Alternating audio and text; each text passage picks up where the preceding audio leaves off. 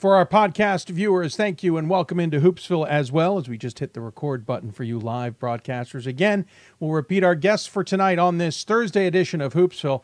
Ryan Gould from Trine, Michelle Ferentz from Whitman, Charlie Just from Spalding in our WBCA Center Court segment, Landry Kosmalski from Swarthmore, and Tom Curl from Plattsburgh. So regional rankings came out this week. As we know, of course, it's the first week's regional rankings. I wouldn't put too much stock in them as of yet to some degree. That is not a negative per se. That's just more of a reality type thing. There's a lot to change, can change in the next week as not all the data is used. And I was talking via text to one of the chairs, and that was what they stressed. They said, listen, lots going to change. We don't have all the data that we can use, rightly or wrongly. We don't have results versus regionally ranked opponents. And I think for a lot of people, or for a lot of teams, I should say, that is going to be a interesting line of demarcation. And one example that came up on the board today was wondering why Lycoming was ahead of Swarthmore in the rankings. And when I looked at the numbers, for the most part, they're a wash. Both teams are 18-3. Both teams have identical SOSs, Lycoming at 512, Swarthmore at 514. They've only played one common opponent. It is Hood. They've both beaten Hood. Lycoming twice, once in a blowout and once in an overtime match. Swarthmore blew Hope out as well. And so really you're splitting hairs to some degree. If you had results versus regionally ranked opponents right now, or let's say next week, Lycoming will be 1-0 in that category, and Swarthmore is either going to be 2-3 or 3-2, depending on how they do with Hopkins. Hopkins, who just beat F&M last night in double overtime to continue to make the race at the Centennial Conference a little bit more interesting. So with that data, I would probably put Swarthmore first. Now, secondary criteria, if you had gone that far and at least looked at non-conference SOS, at least the numbers that we see from our friend Night Slappy, I would have given it to Swarthmore. They've got a 577 non-conference SOS to a 470, I want to say, non-conference SOS for Lycoming. Here's the deal. If those numbers are accurate, and unfortunately weren't able to figure that out from the NCAA, it may be something we ask about, tells me that the Centennial Conference SOS is poor, and it tells me the MAC Commonwealth Conference SOS is strong. That might change some points of view in the Mid-Atlantic region. On the flip side, it drives home what I've been saying, that Lycoming hasn't had much of a schedule to talk about this year. If their non-conference SOS is about a 470, it drives home, though, that Swarthmore definitely went out there and challenged themselves this season. Why is Lycoming ahead of Swarthmore, all things I just said considered? Well, I guess maybe the non-conference SOS wasn't as big a factor as secondary criteria. There's a likelihood they made a decision on primary criteria, never got to secondary. I don't know, because I'm not privileged to those conversations, nor would anybody obviously tell me. I don't think they should. But that's one of the reasons why I at least picked it as a pick'em. Another question comes out of the Northeast. I want to look it up before we get to it. But if you do have questions for us, you can tweet us at D3Hoopsville or hashtag Hoopsville. Email us, hoopsville@d3hoops.com. Join us on Facebook at facebook.com/hoopsville, and much, much more. Top 25 came out as well. I don't know if there's anything all that surprising in that category, but we will certainly take a look at that. But we've already had results in that top 25 as well that have resulted in losses. Maybe that's not that big a surprise. Let's see here. Number 4, Whitworth lost to Whitman. If you did not get a chance to see the late night game on the West Coast, shame on you.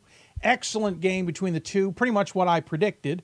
And I mean that in the sense that when Whitman beat Whitworth at Whitman, I had a feeling that Whitman would not have as easy a time of it, especially in the second half against Whitworth at Whitworth. And that was the case. Came down to the end, jokingly said off air with the colleagues that it was going to be the first 1 to 100 that would end up being the winner. And it was, as Whitman won 100-99. Some Whitworth fans don't like the last call. To be honest with you, it was pretty accurate. Sending Howell to the line to shoot for 2. Wouldn't say the officiating was tremendous, but some of the broadcasters got in a bit of a rut criticizing the officials. I think a couple times they were such in a rut that when it was a good call, they couldn't admit it was a good call. in particular, but that's just my 2 cents. Take it for what it is.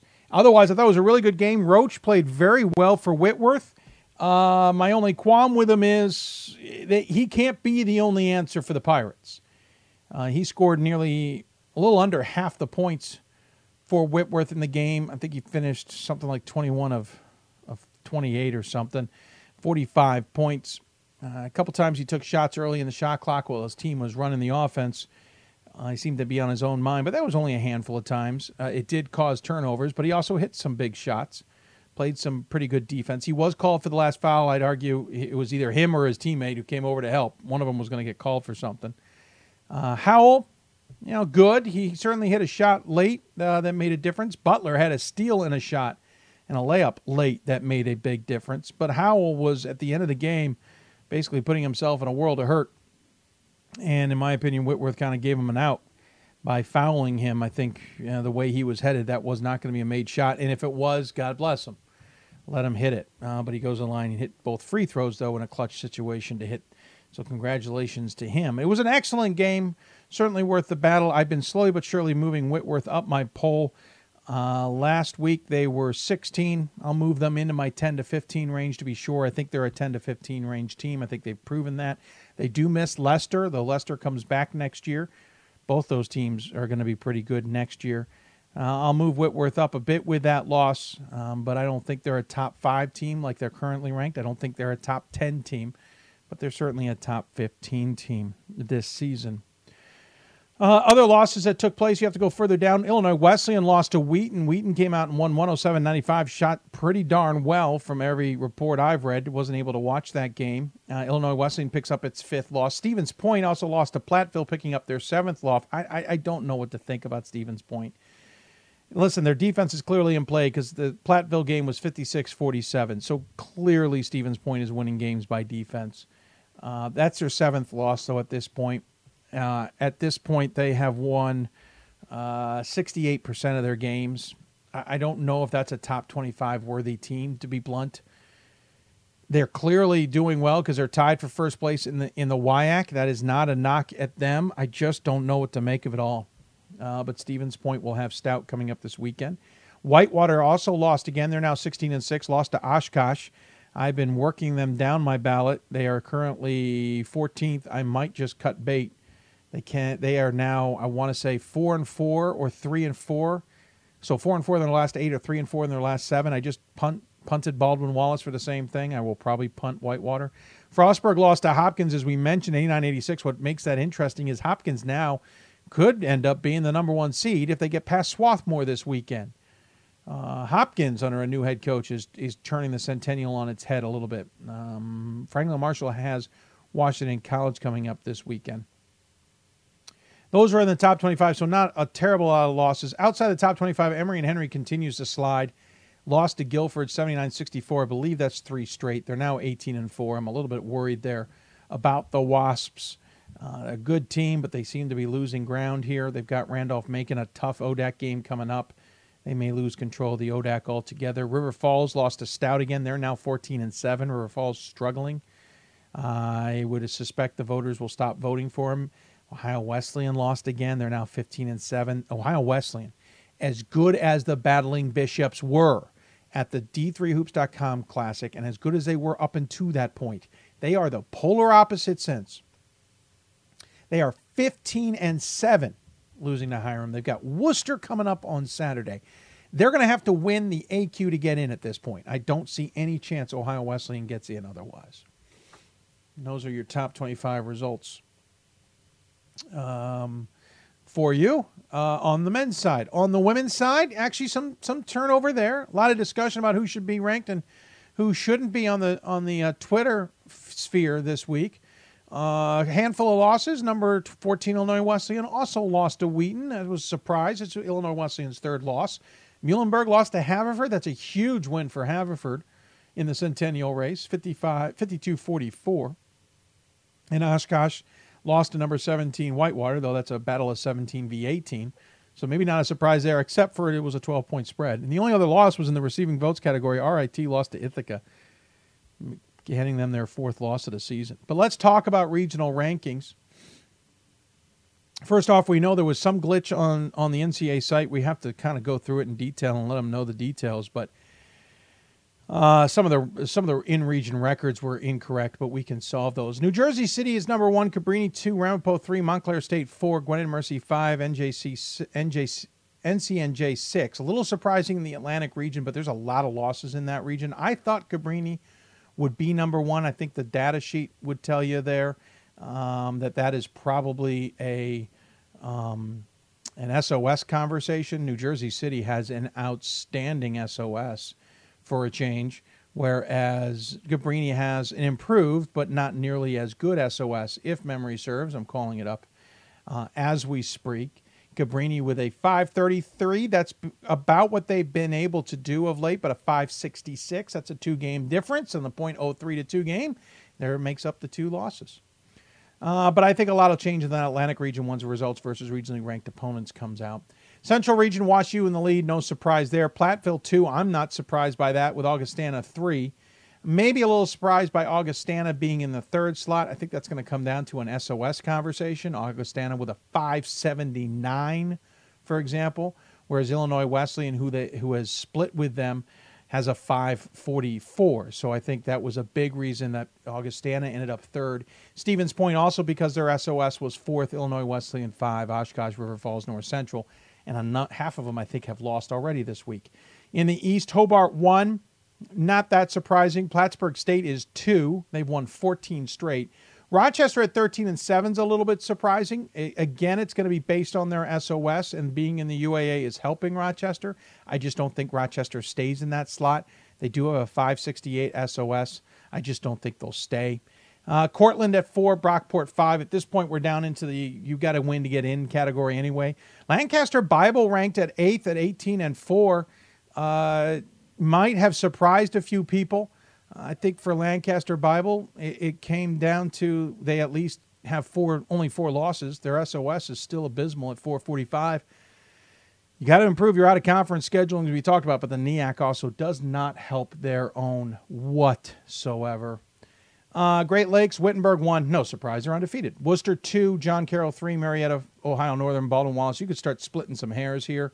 The difference is the HCAC is eating themselves, and as a result, they're not in a position to get more than one team in. Mid-Atlantic with York first. Lycoming second did surprise me, considering their SOS is a 512, but Swarthmore's is a 514. Hopkins maybe can leapfrog them, especially if they get a win, which would be really impressive for Hopkins.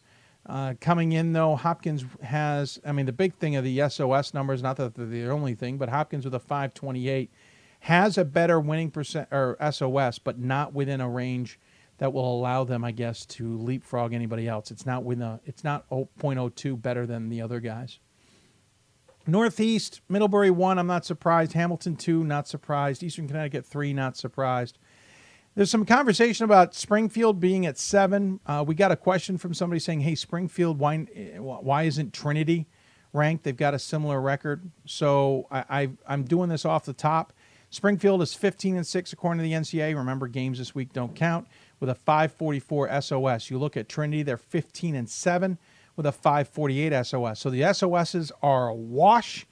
The records are equal, I would argue, if not similar.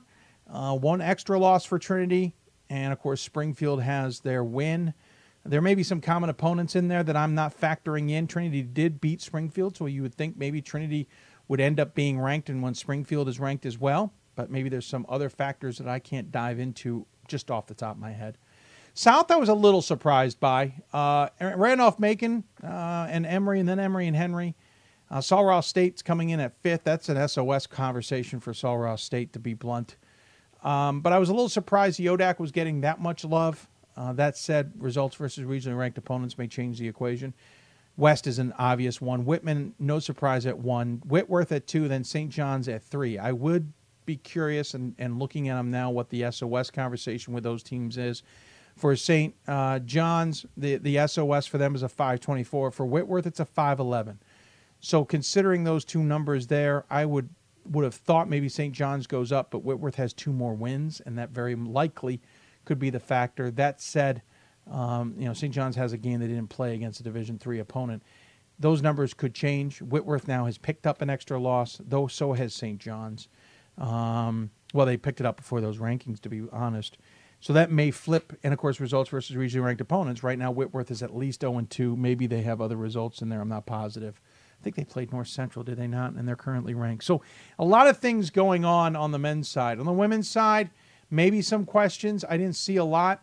There was one that jumped out at me. I was surprised that Rochester had the edge on RIT, considering they're equal in numbers. RIT has the win over Rochester. I think that comes down once again to being a conversation about SOSs, and Rochester's going to have a pretty good SOS over RIT there. In no surprise in the West, not all that surprised in the South. Northeast was pretty obvious, in my opinion. Mass Dartmouth sitting 6th, I think may change some conversations coming out of Mass Dartmouth. Their SOS numbers aren't as great as I think many wanted to expect. Scranton being on top of the Mid-Atlantic is no surprise. Haverford not being in there kind of surprised me, especially with a team like Albright. That may change, though, especially with Haverford now with a win over Muhlenberg this week to add to their resume. Great Lakes, Hope did surprise me. I was a little surprised by that, considering Trine has split with them and Trine sitting in 4th. I didn't think Hope would be number 1. Maybe that's a DePaul number in my category. But again, it comes down to SOS, and we'd have to look at that. So some interesting results. But again, a lot is going to change. Now, I did get a question from a viewer, and we're going to have to get going here, but I want to answer this one. Says, in the unrelated, if you have time, about record versus regionally ranked opponents, I know that comes into play next week, but do games played prior to this week during the season count, or is it just games from this Wednesday on, and how does that play into the formula? All right, for starters, let's correct something. Remember how regional rankings are done. The data is taken through the Sunday of the week, so the rankings were through last Sunday. This week's rankings, or next week's rankings, I should say, will be data through this coming Sunday. The regional committees meet on Tuesday, hash it all out, come out with their rankings. On Wednesday morning, the national committee then gets together, reviews those rankings, has conversations, makes adjustments if necessary, and releases them Wednesday afternoon. So the data is based on Sunday. So anything that takes place Monday or Tuesday or Wednesday has no relevance on those rankings. Per your question, results versus regionally ranked opponents is year-round, as long as someone is ranked. And remember, it's a twice ranked, always ranked scenario. So week 1 won't necessarily count unless somebody comes back in week 3 and is ranked, but it's a little bit of splitting hairs to some degree. However, or actually, I think it's the last 2 weeks. I'm sorry, last 2 weeks you're ranked. Count, not the twice ranked, always ranked. I apologize. Scratch that out of your mind. Ignore that, folks. The last 2 weeks, weeks 2 and week 3, if you're regionally ranked, then you count. Moving on, my point being, as long as you have a result at any point in the season against a team who is regionally ranked, is the easy way to explain that. It does not matter that you have to have a result versus them the week they're regionally ranked. That makes no sense because not everybody can play them. It's just a matter of if they are regionally ranked, then you have a result against them or multiple results, as some conference opponents would, and that is factored in. I hope that makes sense. So don't worry about if they fall off the rankings. So in next week's rankings, we'll look at week 1, and whoever has a result versus a regionally ranked opponent, that data will be included. Week 2's rankings are then produced. In week 3 shows up, they will look at week 2, basically ignoring week 1. When the final rankings are done, they will look at week 2 and week 3 at who is results. And then it gets a little more complicated from that, but we won't dive into that. But basically, week 2's regional rankings will depend on the results versus regionally ranked from week 1. Make sense? If they're ranked in week 1 and you have a result against them, you will have data for that category in week 2, win or loss. Lots more we could talk about. Surprisingly, I'm not getting a lot of comments about it as of yet. But we rank up those comments and questions as the season goes along. We're going to take a break. When we come back, we will get things going with our guests this evening. Our first one on the women's side will be the 7th ranked and 4th regionally ranked Trine Thunder women's basketball team. just how good are they this season. We saw them at the D3Hoops.com Classic. We'll get an update. You're watching Hoopsville, presented by D3Hoops.com from the WBCA and ABC studios. More Hoopsville after this. I did receive a non-athletic scholarship upon entering school. I got the presidential scholarship, which was huge for me. I think there's more opportunities for academic scholarships in Division III. I did receive academic scholarships. Just being involved on campus, being a leader, all those things combined kind of get me recognized. It's a great experience for me.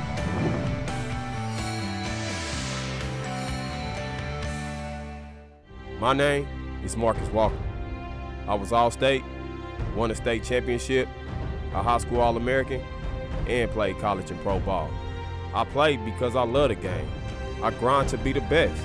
I sweat because I put in work. I'm strong because I believe. When I want to bring it before game time, I come to the house that college basketball built, the CBE. No matter your skill, take it to another level. Elevate your game right here at the College Basketball Experience at Sprint Center. It's on us to stop sexual assault in any way that we can. To get a friend home safe. To never blame the victim. It's on us. To stand up. To make our community safe for all. It's on us. It's on us to look out for each other at parties. It's on us. To be more than just a bystander. To step up and say something. It's on us, all of us. To stop sexual assault. Learn how and take the pledge at itsonus.org.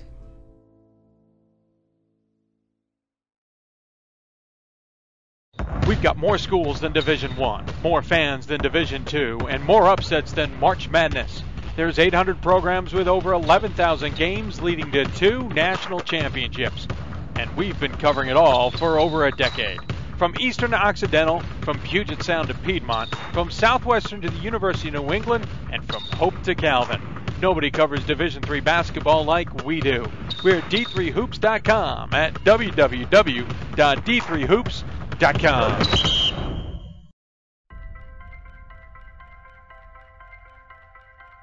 I'm a Division III student athlete, and I know how powerful words can be. The term gay doesn't mean stupid, lame, or less than. So I pledge to speak up if I hear the term gay used in a derogatory way or any other homophobic terms. If you can play in Division III. I'm a Division III student athlete, and my teammates unconditionally accepted me as part of their family. So now I pledge to do the same for others. If you can play in Division III. Welcome back to Hoopsville, everybody. I'm your host, Dave McHugh, on this Thursday evening, the start of the Olympics as well. And we hope if you're an Olympics fan, you're enjoying that while tuning into us as well.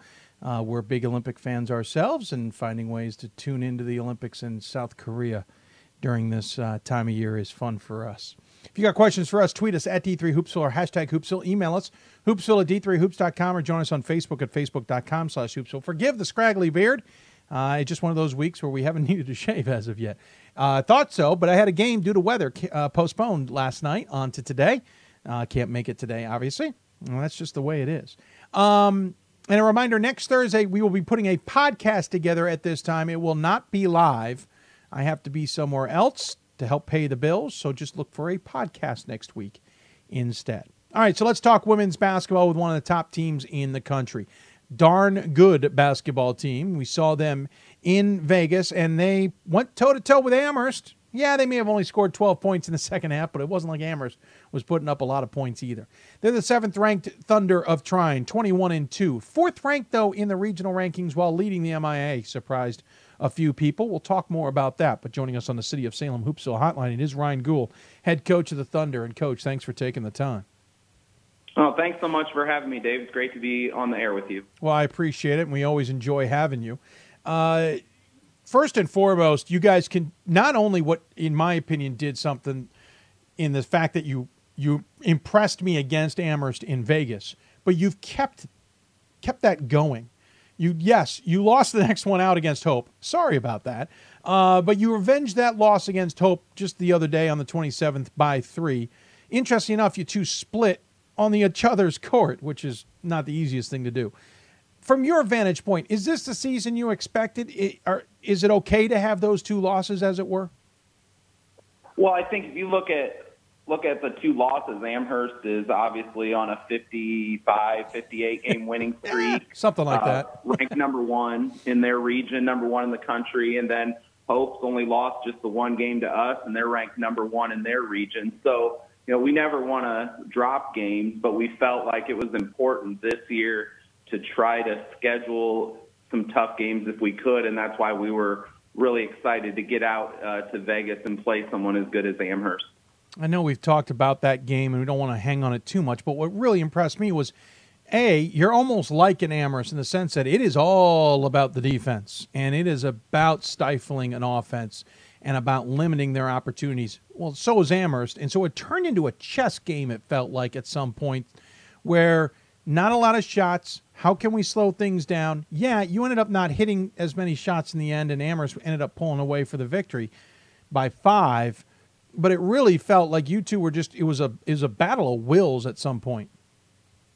Yeah, very much so. I mean, when we started, the program here a couple years ago, we looked at, what makes a team like an Amherst or a Hope or a Calvin, what makes them good. And what we really learned from doing that was those teams all have a very strong defensive mindset. And so we've tried to copy that, so to speak, and really focus on being strong defensively. So it was a tough game to watch if you're someone who wants to see a 99-95 type of game, but it's something that we've grown very comfortable to playing those types of games, and it was a great experience for us as a program. What's also interesting is you have 5 seniors on this team, but it's not necessarily the seniors statistically or in games that you lean on. You're led by a junior in Brandy Dawson at scoring at 14.5 points a game, hauling down 6.5 rebounds a game on top of that.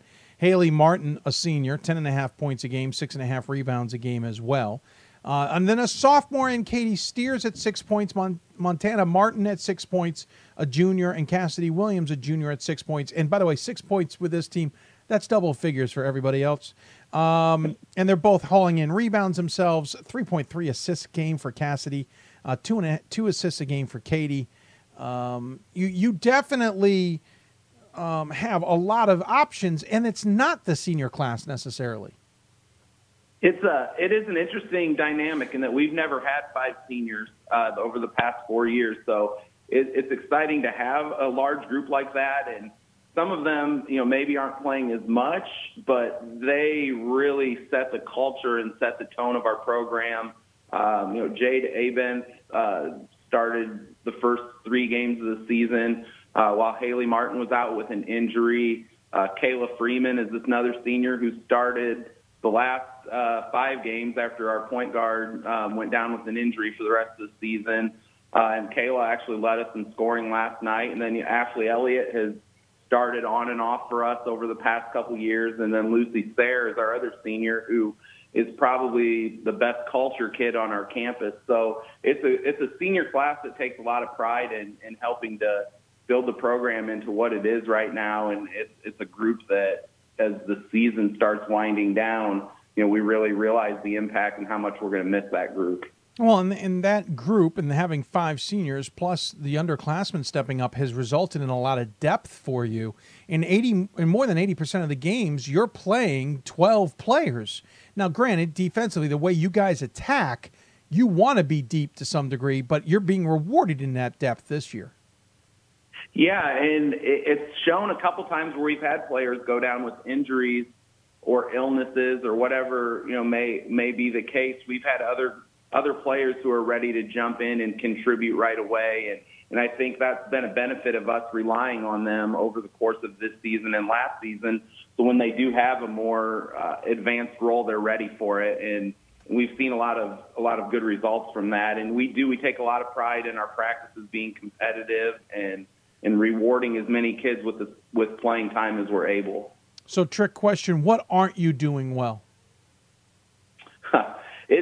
We have not been, and you saw it a little bit out in Vegas, we have not been consistent on the offensive end like we need to be. Yeah. We've had some really good stretches and some really strong halves and a couple really strong games, but we have not been able to carry that over as often as I think we need to. And that's something we've spent a lot of time working on here the last couple weeks to try to find a little bit more of a flow on the offensive end, because that's going to be really important here down the stretch. You don't necessarily shoot incredibly well from outside the arc, below 30%. You don't shoot incredibly well from the free throw line, 67%. But then again, Amherst doesn't shoot very well from the free throw line either. It's almost seeming to be a commonality. Is those kinds of things put even more pressure on the defense? Absolutely. It's something where we go into a game, our mindset is to hold the team under 50 points every time. We feel like if we can do that, then we can find enough offense to get us into the 50s and low 60s on a pretty consistent basis. We just can't afford, with the way we shoot the ball at times, to get into a lot of shootouts. Those games definitely do not favor us at all. And so it does put a little pressure, but it also puts a little extra focus. The girls know we have to put a lot of time into our scout. We have to put a lot of time into getting conditioning in during the week so that we are able to wear people down a little bit on the defensive end and make it difficult.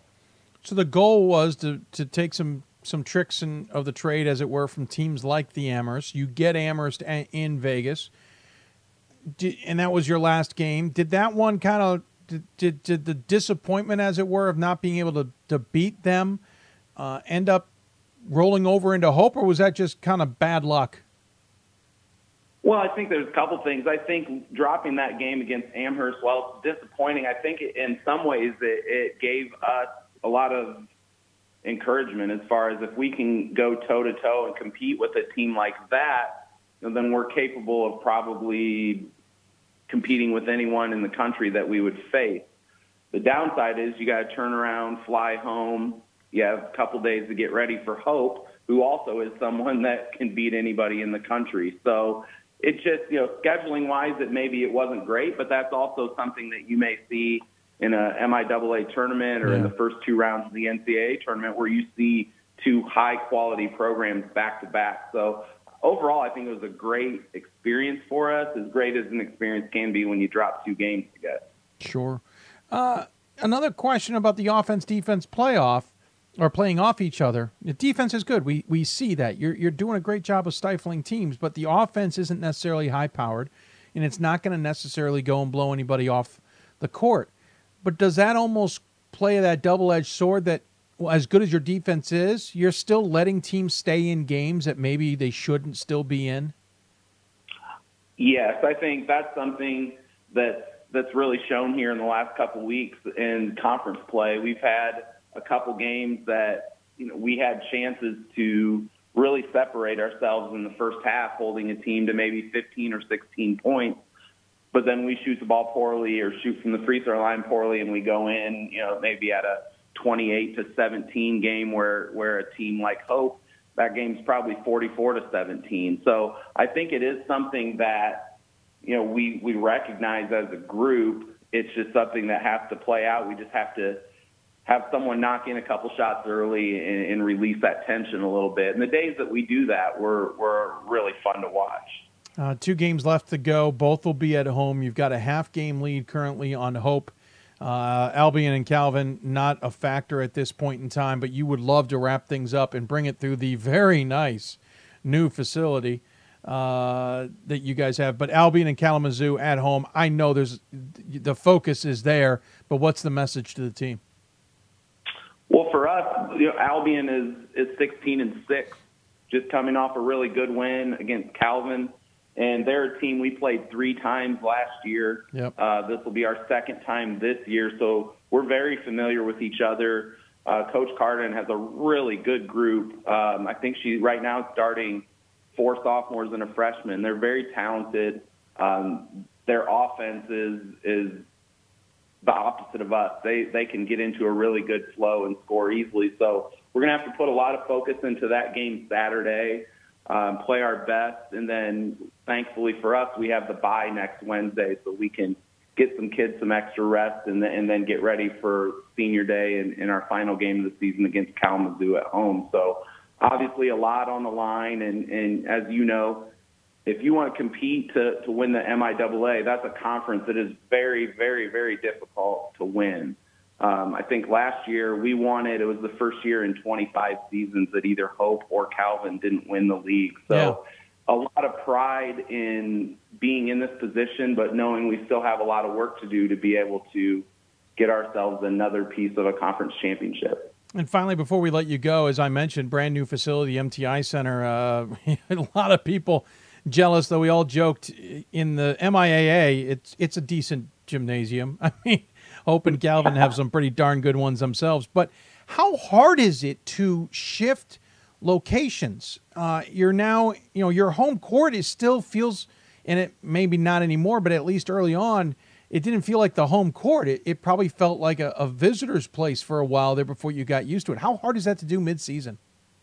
It was difficult at first. We flew back from Vegas and had a couple practices in before our first 2 home games. So it felt maybe a little bit like a neutral site there for the first couple weeks. But we've been able to practice consistently in there for the last 5 weeks now and started to feel a little bit more like home and shot the ball better than we have at any point last Saturday against Adrian. So it's something that is a little different than what you go through in most years where you play half your season in one gym and then finish in the other. The MTI Center, though, a $13 million facility, it's definitely not something that we wanted to wait on. We wanted to get in there the day we could. It's a beautiful place. So we're really excited to be in there and make it our home moving forward. Yeah, from what I've seen, it's only okay. I don't really think you got your money's worth. I mean, the 4K screens in the middle of the ceiling. I don't. It's not Cowboy Stadium, million, sir. Yeah, 13 million just doesn't go as far as it No, it just doesn't. No. Actually, I would say in your case, that 13 million went a long way. I did forget to ask. Rankings, you guys ended up being 4th in the regional rankings, and I know that they're the first ones. They don't mean that much. But to me, it was a little surprising with a split against Hope. You might not have been a little higher. Were you a little bit surprised by that? Well, if you look at our region, you're looking at 4 of the top 7 teams in the country. Yeah. So you're sitting there with Thomas More, you're sitting there with DePaul and Hope. So I think those 3 schools have combined for 3 losses this year. Yep. So it's a very, very tough region.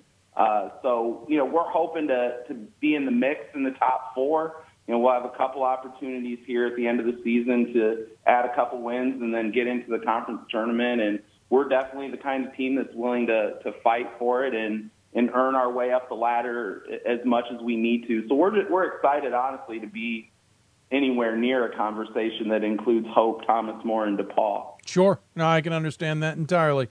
Coach, I appreciate you taking the time to talk about the team. Obviously doing very well. I don't think that maybe surprises that many people. Congratulations on a tremendous season so far, and I know you have a lot more work ahead of you. We do always give the coach the final word. Any final thoughts you want to share with those who may be tuning in? Well, just thanks to you again for having us on, be able to talk a little bit about the MIAA and Trine, and just for everything that all of you guys do to promote Division III basketball. And, we're coming to the most exciting month of the season, and I know we're very excited about it, as I'm sure all of you are at D3 Hoops. So thanks again for having us, and hopefully we'll talk again down the road. Absolutely, sir. Thank you very much. We'll talk soon. Take care of yourself. Thanks, Coach. Or thanks, sir. I appreciate it. Ryan Gould joining us on the City of Salem Hoopsville Hotline. Again, Trine, just 2 losses, one of them to Hope and one of them to Amherst. That's not too bad. 7th ranked in the country, 21-2, 13-1 in the conference. By the way, they would have had a 1.5 game lead on Hope. Did you see the finish last night? Pretty spectacular, to say the least. Bear with me. I want to get something off the screen. There we go. If you didn't get a chance to see this, this is how this game finished yesterday between Hope and Calvin. It came down to the end. 1.4 seconds left. It's at Calvin coming out of a timeout. Hope is inbounding the play, and here is what happened next.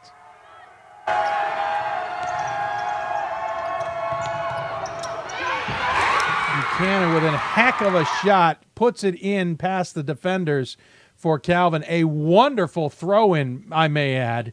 That is how they're still a half game behind Trine. Lose that, and it's a different conversation altogether. Going to take another break. When we come back, we'll stay with the women's conversation. We'll head out to Whitman. Their head coach joins us. You're listening to Hoopsville, presented by D3Hoops.com from the WBCA NABC studios. Back with more Hoopsville after this. College basketball lives in Kansas City at the College Basketball Experience at Sprint Center. The College Basketball Experience is the place to get your game on. It's not a museum, it's an experience you won't forget. Discover the history of the game in the National Collegiate Basketball Hall of Fame, featuring the Gallery of Honor, Mentor's Circle, and Honor Theater. Suit up in the latest CBE logoed Nike gear at the CBE Hoop Shop. Elevate your game today and visit the house that college basketball built. For the love of the game. But for those of us who are Division III student athletes, it's more than that, a lot more. Sure, the game is important, but as we work so hard to build both mind and body, it's more about team. That is why NCAA Division III teamed up with Special Olympics, and in giving the gift of sport to those for whom it seemed an impossible dream, we are working to make this a better world. Help us keep that dream alive. You can make a difference. This is why we love sports. It's in the way they play, free from the pressures and all the money talk. Playing for simply the love of the game, where everyone has a shot at their definition of success on and off the field. This is what we love about sports, and what we can still love about college sports.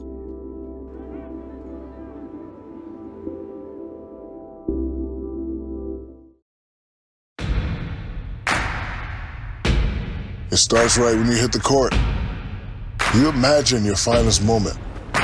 The game-winning shot that gets you to the dance, a monster dunk or no-look pass, and cutting down the net. Sports lets us dream of our own success and prepare us for our finest moments on and off the court.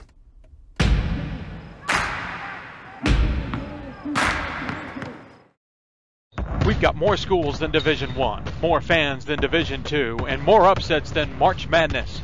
There's 800 programs with over 11,000 games leading to 2 national championships.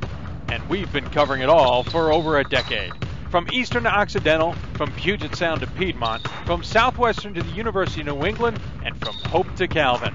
Nobody covers Division III basketball like we do. We're at D3Hoops.com at www.d3hoops.com. And welcome back to Hoopsville, everybody. Hope you're enjoying this Thursday evening show. If you got questions for us, tweet us at D3Hoopsville or hashtag Hoopsville. Email us hoopsville at d3hoops.com. Join us on Facebook at facebook.com/hoopsville, where we're simulcasting the show as well. I know Dane McKee has been watching. I know Ted Stone, Lou Monaco, and some others have been watching the program. We appreciate you taking the time to do it. All right, so we're jumping out to the Northwest Conference. And yes, the Whitman-Whitworth men's basketball game was pretty darn spectacular on Tuesday evening. But the other game that no one was really maybe paying attention to at the same time was the women's game, where, once again, Whitman is in control of the conference after they beat Whitworth 83-49.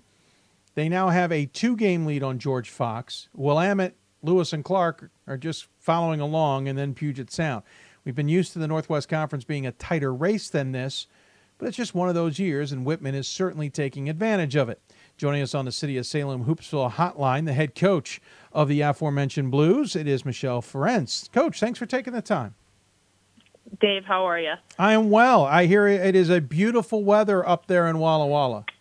Yeah, we are. You guys are having all our winter for us. It's gorgeous out here. You should come visit. I'm telling you. I know. No, you're right. I've gotten to Portland, and I do know it's a beautiful area. I need to make an actual trip out there to see some hoops.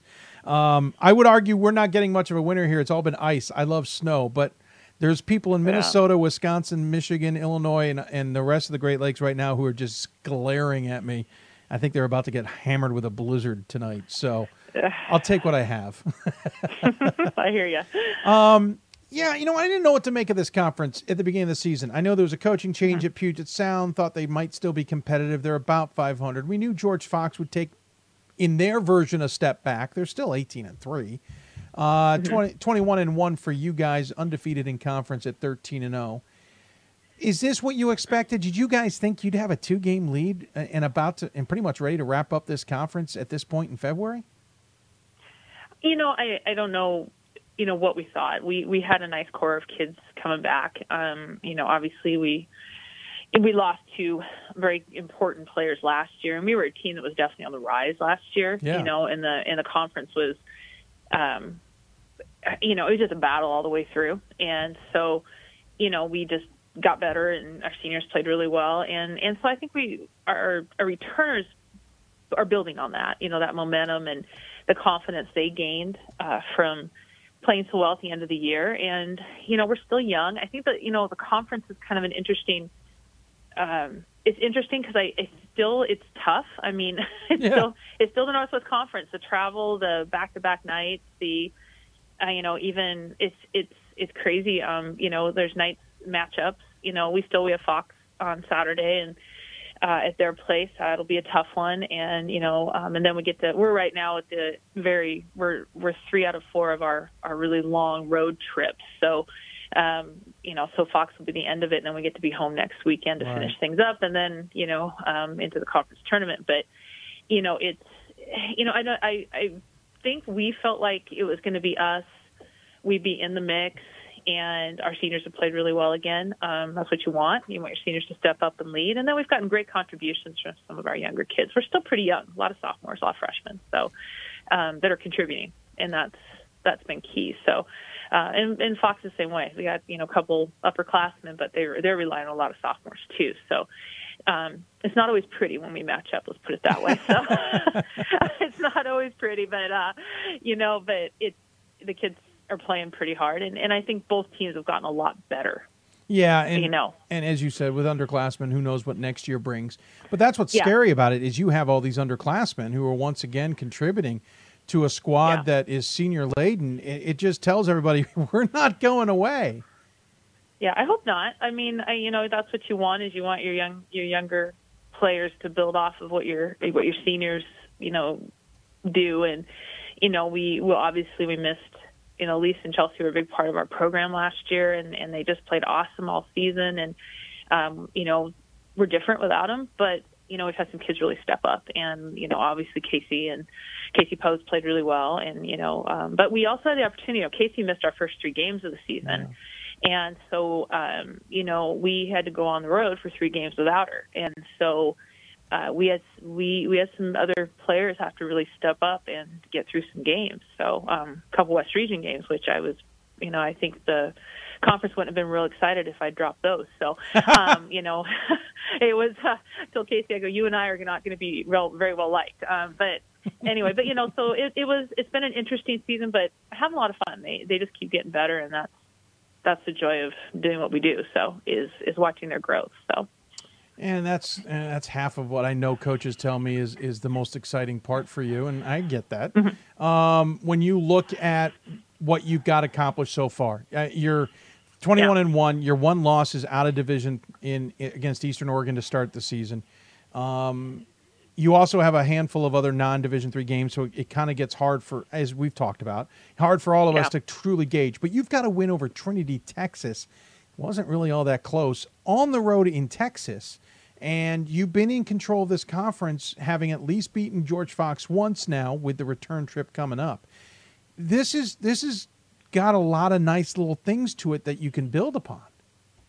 Oh, definitely. And the confidence builds. And I think our players, we saw this stretch, these 4 games, 8 days and 4 games all on the road, and none of them close, because nothing's close out here. No. And but the drive's nice. That is, yeah, it is. It's a pretty drive, but it's a long drive. Right. We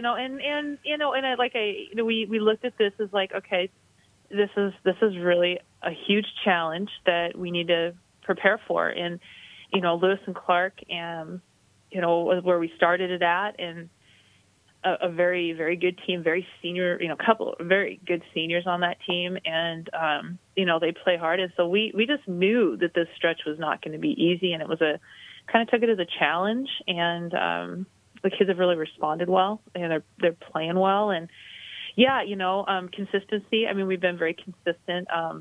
There's some nights, I was listening to the Trine coach talking about how, struggles offensively. There's nights where our offense is a struggle, but we seem to find a way, to get it going eventually. Kind of thank goodness we can defend and rebound. I'll say that. So, and but that's the thing. And our defense, a little bit like Fox, we rely on our defense at times to get us going, and our rebounding to get us some easy looks. And I'm really proud of how this team has adjusted. I think we've been a really good second half team. We've come out of the locker room and made adjustments and been a better team in the second. That was really key at Trinity.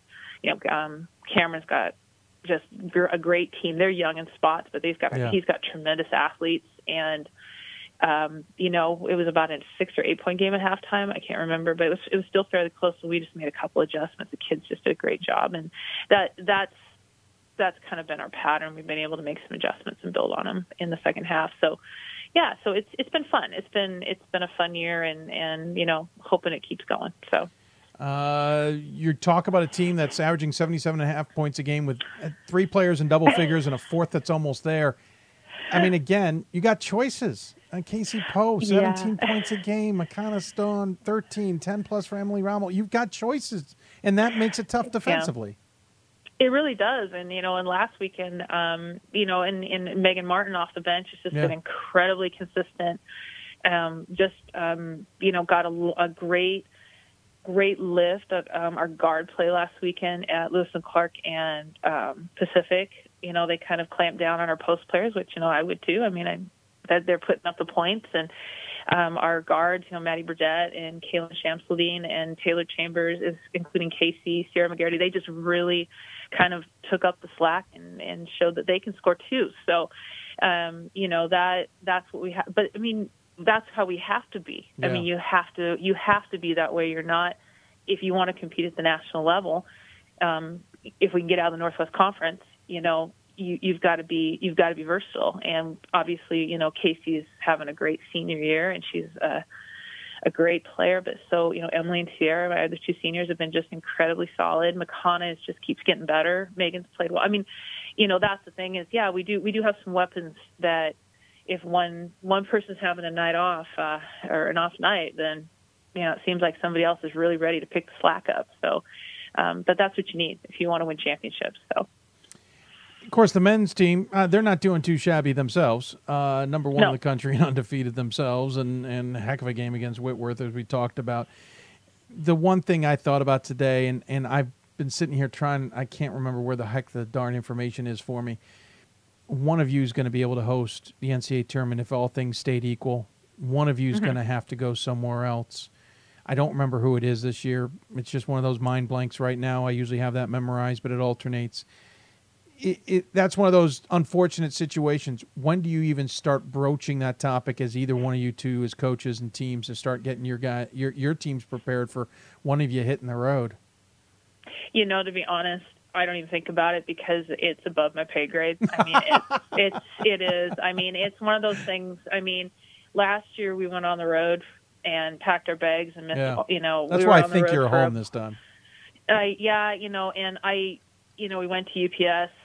1, 2, 3 consecutive weekends or Fox. I mean, it was just ridiculous, and we ended up at St. Thomas, and, we don't even talk about it. We don't talk about it with the players. We don't talk about it as a coaching staff. At some point in time, I'm sure my athletic director will say something, but, at this point, I guess, for the college, it's a great problem to have. Yeah. Because the town has gotten a little spoiled over the last few years. They've had, either us or Eric's program hosting, and there's been, Wall's it's not a huge town, so I mean it's not huge, and we have a great community following. I think people have really enjoyed it. It's been a lot of fun, and it's been a great atmosphere, and so, I think it sounds, if we don't end up hosting, for some reason, and it's not our year, if we just don't earn it, obviously then the men would. So I think the town and the college are sitting pretty good right now. I don't think they have much to worry about, but yeah, it's a good problem to have. I mean, to be honest, we'll go where we need to go. Well, in hindsight, I now remember the men hosted last year, so you will have the first rights to that this year in the first weekend, and it will flip in the second. So Eric's going to have to take his team on the road most likely. But I just know that is one of those things that's eventually dealt with. because you're both playing so well, you're both going to be in a position to host at this point. And I know you guys would both love to be hosting that second weekend as well. You've got 3 games left. George Fox, obviously the big one coming up here on Saturday, and then you got a week and you take on Willamette and Linfield at home. As you said, you'll get to close at home. Is there a specific message you're driving home to the team at this point? Yeah, we talked a lot about, as you go through a season, there's been a lot of challenges. We've played really well in big games. We've not even in the games we haven't played very well. We found ways to win, and Fox is always tough. It's a great environment, but it's the kind of environment you got to win games in if you want to get to the goal. And this team wants to win games in the NCAA tournament, so they want to get back to the Final Four, and that's what they've put out there. And so now, we're focused on the fact, okay, this is the fun time. This is winning time. This is the time you've really worked hard for, and you've done a lot of the right things, and now you go for it. You go win games. You can't worry about losing. You go win games, because there is no tomorrow if you start thinking about losing. And so that's kind of what we've been talking to our team about, and they've been great. I mean, they've been really focused, and we'll have to play well on Saturday to beat Fox at Fox. We know that, and so and then we have Willamette and Linfield. Willamette is probably the best Willamette team we've played against ever in my tenure here. I mean, they're really good, and so on a senior weekend in Linfield, we had a tough time with Linfield. They've got some size, and we didn't play very well at their place, but they did some things to make us not play well. So we still have challenges ahead. And the good thing about the Northwest Conference is, if you win games in the Northwest Conference, you can win games, period, because, there are no nights off, and this year hasn't been any different. So, and our kids are used to that. So, well, I'm, as always, impressed, and it's getting to the point where my question every year is, okay, it's not a matter of when, it's a matter of where do I interview Eric and where do I interview Michelle. You got to pace them out, and it's impressive. And what you have done in 17 years there is certainly apropos of what we're seeing now. And granted, Northwest Conference has been fun to watch for a couple of years on the women's side, especially. So, you got to we just got to get you to follow Eric and have you come down to Vegas yourself. It's it's actually on the list. We actually looked at trying to do it next year, but no buts. We've got.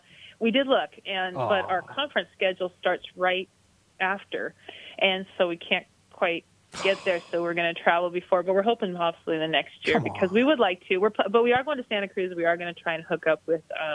It sounds like Todd's got some teams from the East Coast coming out, possibly Williams. So we're going to do that before. But so get a NESCAC matchup or two, and that's what you need. You need those. Yeah. I mean, I agree with what the coach from Trine was saying. Is you need to travel. I mean, that's part of the reason we wanted to go to Trinity. We had no idea when we scheduled Trinity that Trinity, we would see Trinity in the NCAA tournament in the round of 16. Yeah. Oh, by the way. Oh, by the way. Hey, we'll be at your place again. But I mean, Cam he's got a great program. Does a great job, and those are games on the road against good teams that. You build from. And so, in our problem, our struggle is just trying to afford to do as much as we would like to do because we end up having to fill our schedule with, the NAIAs that are around here. So we just can't afford to do a complete D3 schedule because of our location. But, we do Eastern Oregon is number 7 in the NAIA Division II, and we played Carroll College out of Montana, who's a top 25 team. So we want quality. I mean, that's what we got, in our games. So even though they don't count necessarily in strength of schedule, they helped us get better. We got to talk to Eric about he's got an all D3 schedule. We got to figure this out for you. We can do it for you. We can do it. I know. Well, you talk to my AD when he and ask him, because we just haven't been able to get it done, and but we're trying. I'll make a trip to the Northwest for games if you get me. If I show up, you got to get me a meeting with the AD, and we will make this work. Yeah, because I've got all the power. Clearly, Coach, I can solve this. I'll go for it, and we would love to get down to your love to have Vegas you. tournament. We'd love to have you. It's on the radar. It's on the radar. So, and, it's always a good excuse to go to Vegas. That's true. That's true. And Eric has shown it can be a pretty good thing too. Yeah. Well, thanks for taking the time. Always love chatting with you. I have a feeling, just a suspicion that we'll be talking to you down the road. Yeah, exactly right. But as always, we give the coach the final word. Any final thoughts you want to share with those who may be tuning in? Not really. I mean, it's just I'm excited. This is the best time of year, and it really is. And it's what you work for, and it's what your kids have been working for, and we're all about just going out and making the most of it. But we're looking forward to the tournament time. Our team is they definitely like the big games, and I think they're excited to get to this part of the season and have what's ahead. So hoping always, you just hope you make the most of it. Sure. That's all you can ask. So, but I hope we do talk again soon, Dave, because that means I'm still playing. So. That's true. That's true. That means the season's not over. That's goals, right? Exactly. And I get them. Yeah. I get it. I totally get it. Well, enjoy your 60-degree weather in Walla Walla. Enjoy the rest of the season, and we will talk to you soon. Great. Well, thanks, Dave. It's always great to talk to you. Well, thank you. Appreciate it. Take care. Take care. Michelle Ferencz joining us on the City of Salem Hoopsville Hotline. Again, they are undefeated in Division III, 21-1 overall, 13-0 in conference play. George Fox on the road coming up Saturday, then at home the following weekend against Willamette and Linfield. We'll see how they finish off the season and how the Northwest Conference race, or the tournament, wraps up from there. Going to take another break. When we come back, Spalding's women's basketball coach, he used to be also a men's basketball coach, will join us in the WBCA Center Court. You're listening to Hoopsville, presented by D3Hoops.com from the WBCA and ABC studios. More Hoopsville after this. I'm a Division III student athlete, and I know how powerful words can be. The term gay doesn't mean stupid, lame, or less than. So I pledge to speak up if I hear the term gay used in a derogatory way or any other homophobic terms. If you can play in Division III. I'm a Division III student athlete, and my teammates unconditionally accepted me as part of their family. So now I pledge to do the same for others. If you can play in Division III. I used to never really talk. Ever. I was afraid if I said something wrong, everyone would laugh at me. But then I started to play golf with Special Olympics. It helped me to find my voice. And now everyone else is speechless. We've got more schools than Division I, more fans than Division II, and more upsets than March Madness. There's 800 programs with over 11,000 games leading to 2 national championships. And we've been covering it all for over a decade. From Eastern to Occidental, from Puget Sound to Piedmont, from Southwestern to the University of New England, and from Hope to Calvin. Nobody covers Division III basketball like we do. We're at D3Hoops.com at www.D3Hoops.com. Division III allows you to give yourself to other things. Having that free time allows me to pursue the things that I want to pursue. Division III athletics affords students the opportunity to, engage in the other interests in their campus and in their lives outside of that sport. It allows you to just be able to do everything you want to do. I wouldn't change it for the world.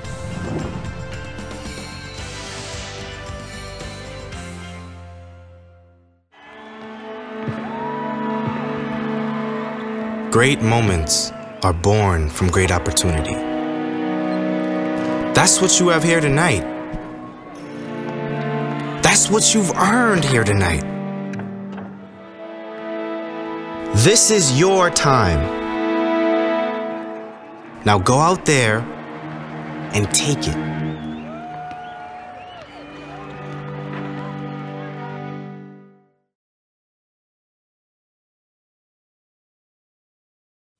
And welcome back to Hoopsville, everybody. Hope you're enjoying the show on this Olympic night. If you got any questions for us, tweet us at D3Hoops or hashtag Hoopsville. Email us hoopsville@D3Hoops.com or join us on Facebook at Facebook.com/Hoopsville. Great talking to Michelle Ferencz. Appreciate her taking the time to do that.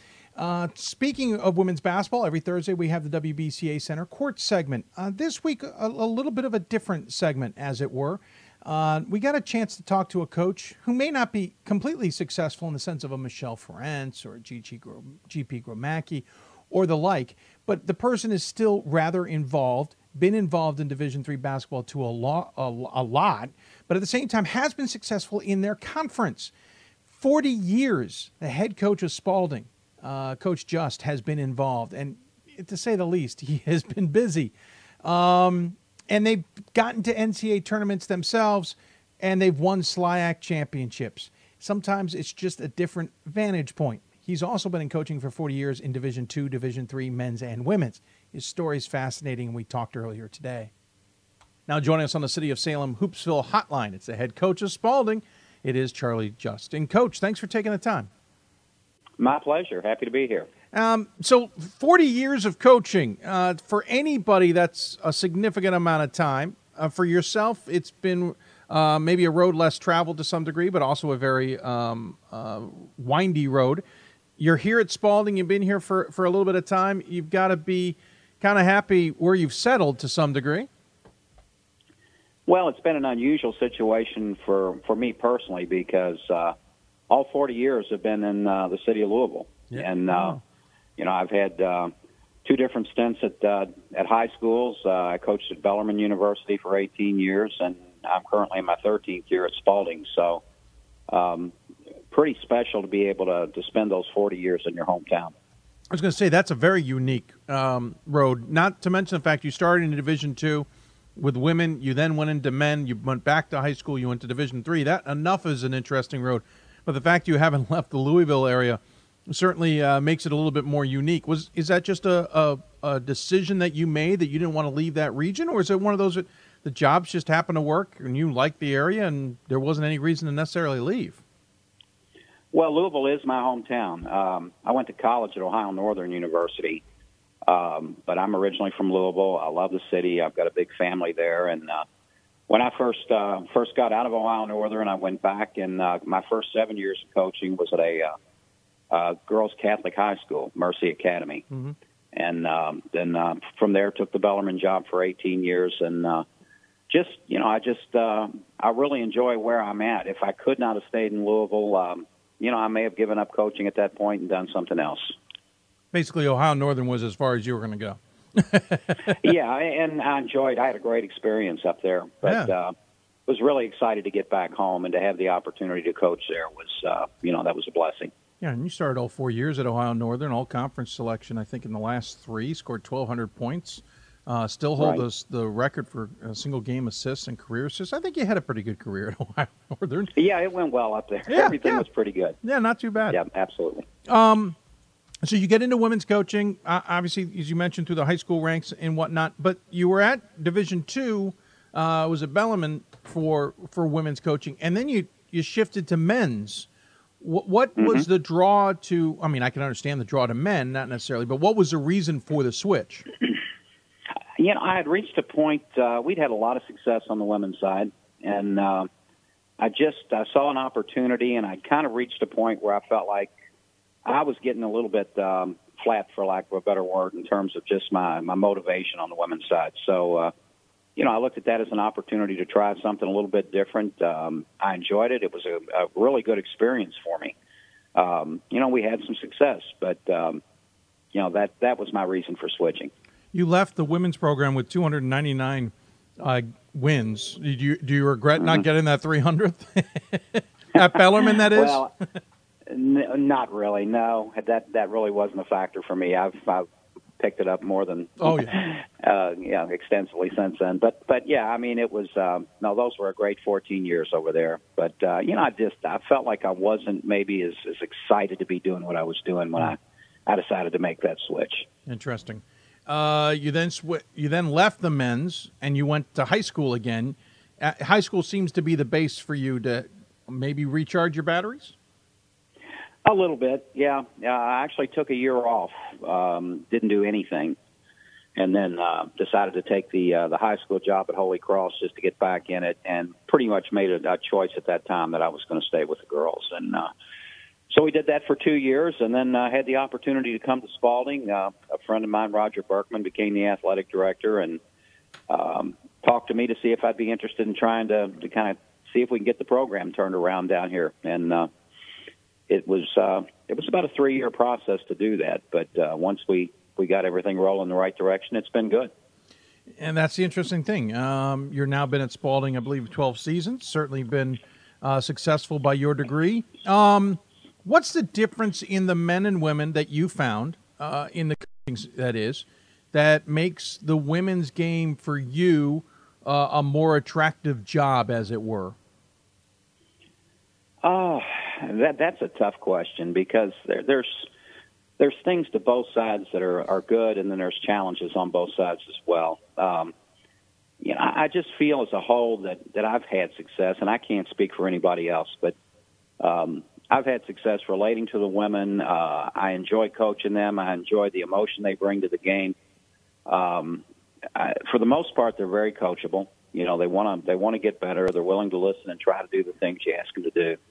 And it's just been a good fit for me. But that being said, the 4 years that I did with the men were fun years. I enjoyed working with the guys that we had. They were great young men. But there's a difference in the games, and I just think that maybe after doing it for as long as I had to that point, women were the better fit for me. And you've obviously decided to settle in and enjoy the coaching at Spalding. We got to see you back, I believe, in the 2013 D3Hoops.com Classic. This is a program that has its ups and downs. You've had some spectacular seasons. You've had some rougher seasons, but they've never been too bad. You certainly have been competitive in the SLAC and whatnot, and that's, I assume, enough to keep those batteries as charged as possible now.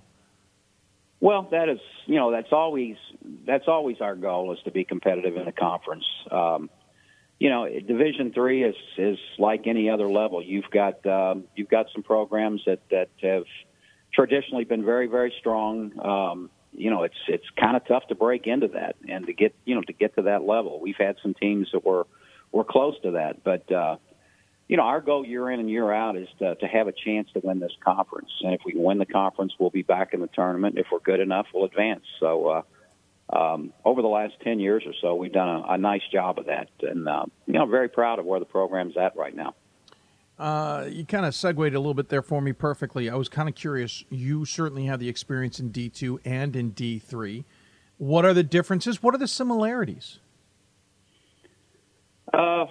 Similarities would be that, it's still the same game, basically. Mm-hmm. You possibly play at a little bit different level, just depending on your program. But, the idea is that we're doing the same things here that we did at Bellarmine. And, maybe sometimes we don't do them quite as well, but it's all relative in terms of who you're playing. That to me is, difference-wise, the biggest difference in Division III is just recruiting. Mm-hmm. We're non-athletic scholarships, obviously, and that's something I bring up to every player that we talk to. That's the first thing that I talk to them about is, you have to understand that this is our situation, and, you've got to be able to make this work, and we can't help you with this. So that, to me, has been the only downside for D3. It's harder, but the plus side is you're getting players here who really want to play the game. They're not coming because I'm giving them an athletic scholarship. They're coming to play basketball at Spalding because they really want to play basketball, and that in itself is, that's something that's really helpful when you get on the floor and start getting after it. Talking to the head coach of Spalding here in the WBCA Center Court segment, it is Charlie Just, and you talk a bit about the recruiting. That's kind of where I was going to go to next. And are you finding you were recruiting the same type of players anyway? It's just a matter of enticing them to either in D2 take somewhat of a scholarship, obviously not the D1 scholarship, and in Division III, it's about talking about being a true student athlete to some degree, or whatever you're trying to sell at Spalding more than anything. I think so. The thing I've come to love about this level is just the balance that it brings to the student athlete's life. We work just as hard right now at this level as we did at Division II. We just don't do it for as long. We can't do it in the off season. Our goals are the same. They haven't changed over the years. But I do think our students have more time to do the things they need to do academically. I think they can have a life outside of basketball, and for a lot of these young ladies coming out of high school, that's very appealing. So, we try to play on that part of it as much as we can. What's the biggest challenge that you now face in the years that you've been coaching that has changed, whether it be in the game or whether it be in recruiting, that you've had to adjust to? Oh, that's a good question. The game is always evolving. I mean, there are always rule changes. There are always things that make the game different than it was just a few years back. And I think one of the things that has helped me is I've been able to make most of those adjustments fairly well and fairly quickly. As I said before, for me, the most difficult part, just because, we're so competitive, we want to make sure we're getting the right players in there. But the most difficult part for me is just, trying to find those players and being able to convince enough of them that a Division III scenario would be a good one for them. Sometimes it's easy. Sometimes you find those players in a given year, and they're all looking for the same things that you're selling. But, other years it doesn't quite work out that way, and you just got to work that much harder to try to find them. Let's talk quickly about the season. You guys are right in the SLIAC race here.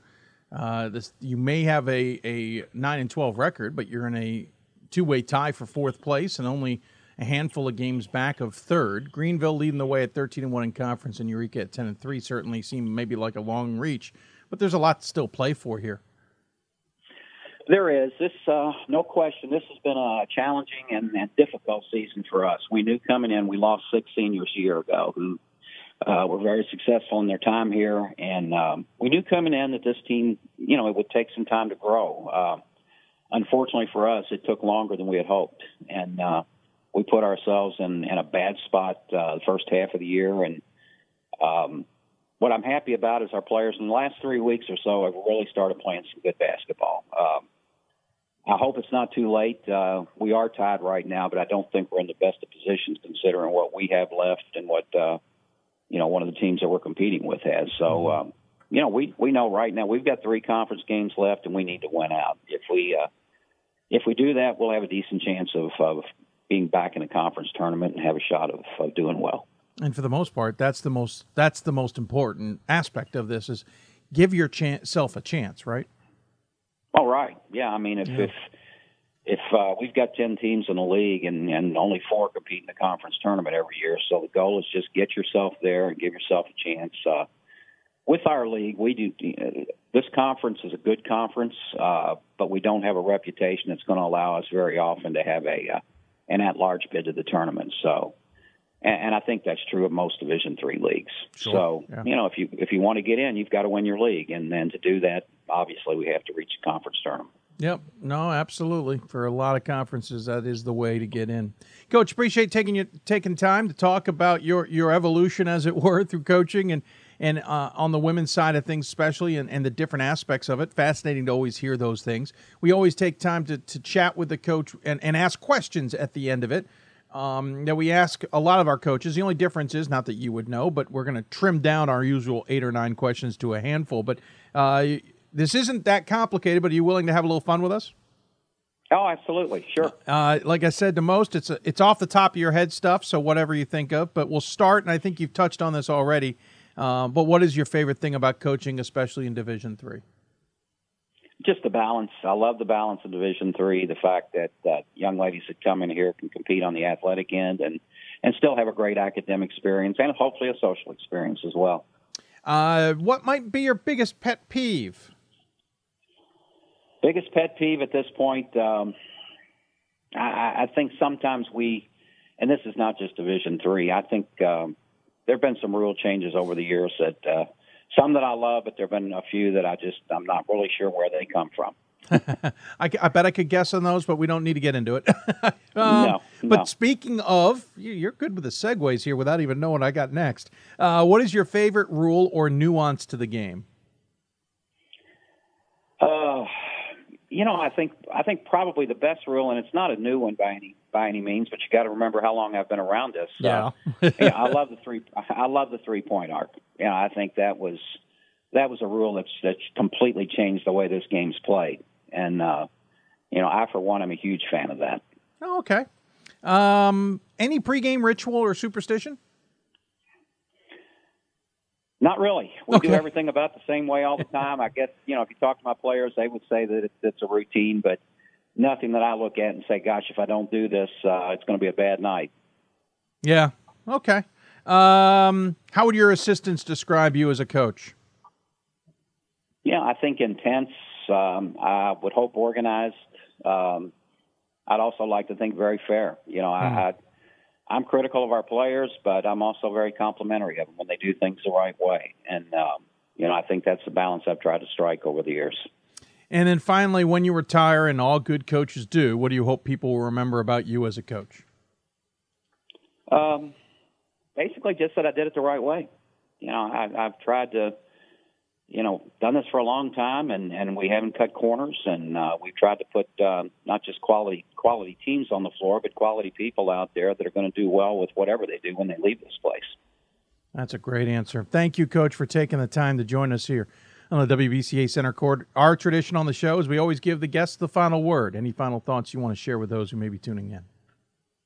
Well, I just, I appreciate you taking the time with me this morning. It's my pleasure to be a part of this, and glad you asked me. Absolutely. Glad chatting with you. Thank you, Coach. Take care and good luck. We know you're on the road for a couple of games, but we wish you luck the rest of the season. We sure appreciate it. Thank you much. Absolutely. Charlie Just from Spalding here in the WBCA Center Court on the City of Salem Hoopsville Hotline. Thanks to Coach for joining us. I appreciate him taking the time. It was a great conversation to have with him. 40 years of coaching, obviously a lot of different conversations to be had and experiences. We certainly thought he had some good background to give us, and we enjoyed talking to him. We accidentally dropped out our simulcast. I apologize to those who may have been watching on Facebook. Please join us on our show page. Well, not that you can hear us, but we hope you'll join on the show page. Basically, hit an accidental button, and we aren't going to be able to get it back, unlike the marathon. Anyway, we're going to take a break. When we come back, switch into men's basketball. We'll talk to the 11th-ranked Swarthmore Garnet. They are having an interesting season, and I want to get more about it. Landry Kozmowski will join us from there. And, of course, we'll still talk to Plattsburgh men's basketball top coach Tom Curl. That's all coming up. You're watching Hoopsville, presented by D3Hoops.com from the WBCA and ABC studios. More Hoopsville right after this.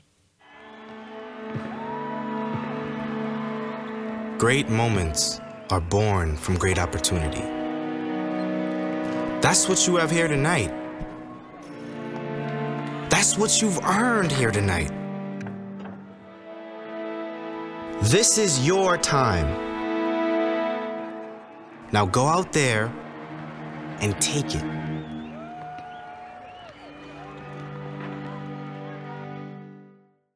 My name is Marcus Walker.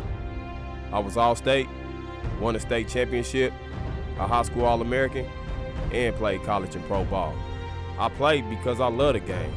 I grind to be the best. I sweat because I put in work. I'm strong because I believe. When I want to bring it before game time, I come to the house that college basketball built, the CBE. No matter your skill, take it to another level. Elevate your game right here at the College Basketball Experience at Sprint Center. Something I discovered in myself is that if I have a goal, I can accomplish it. It's a well-rounded experience. At a Division III school, you primarily a student athlete, so the school is really shaped around you developing yourself as a complete individual. It helps a lot that you have a family with your team that can guide you.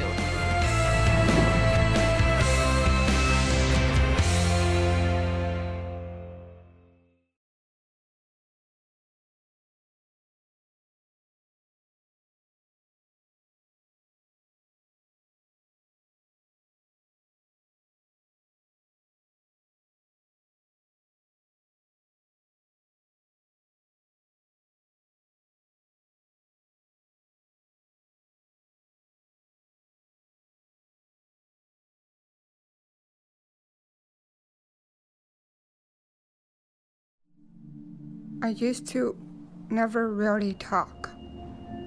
Ever. I was afraid if I said something wrong, everyone would laugh at me. But then I started to play golf with Special Olympics. It helped me to find my voice.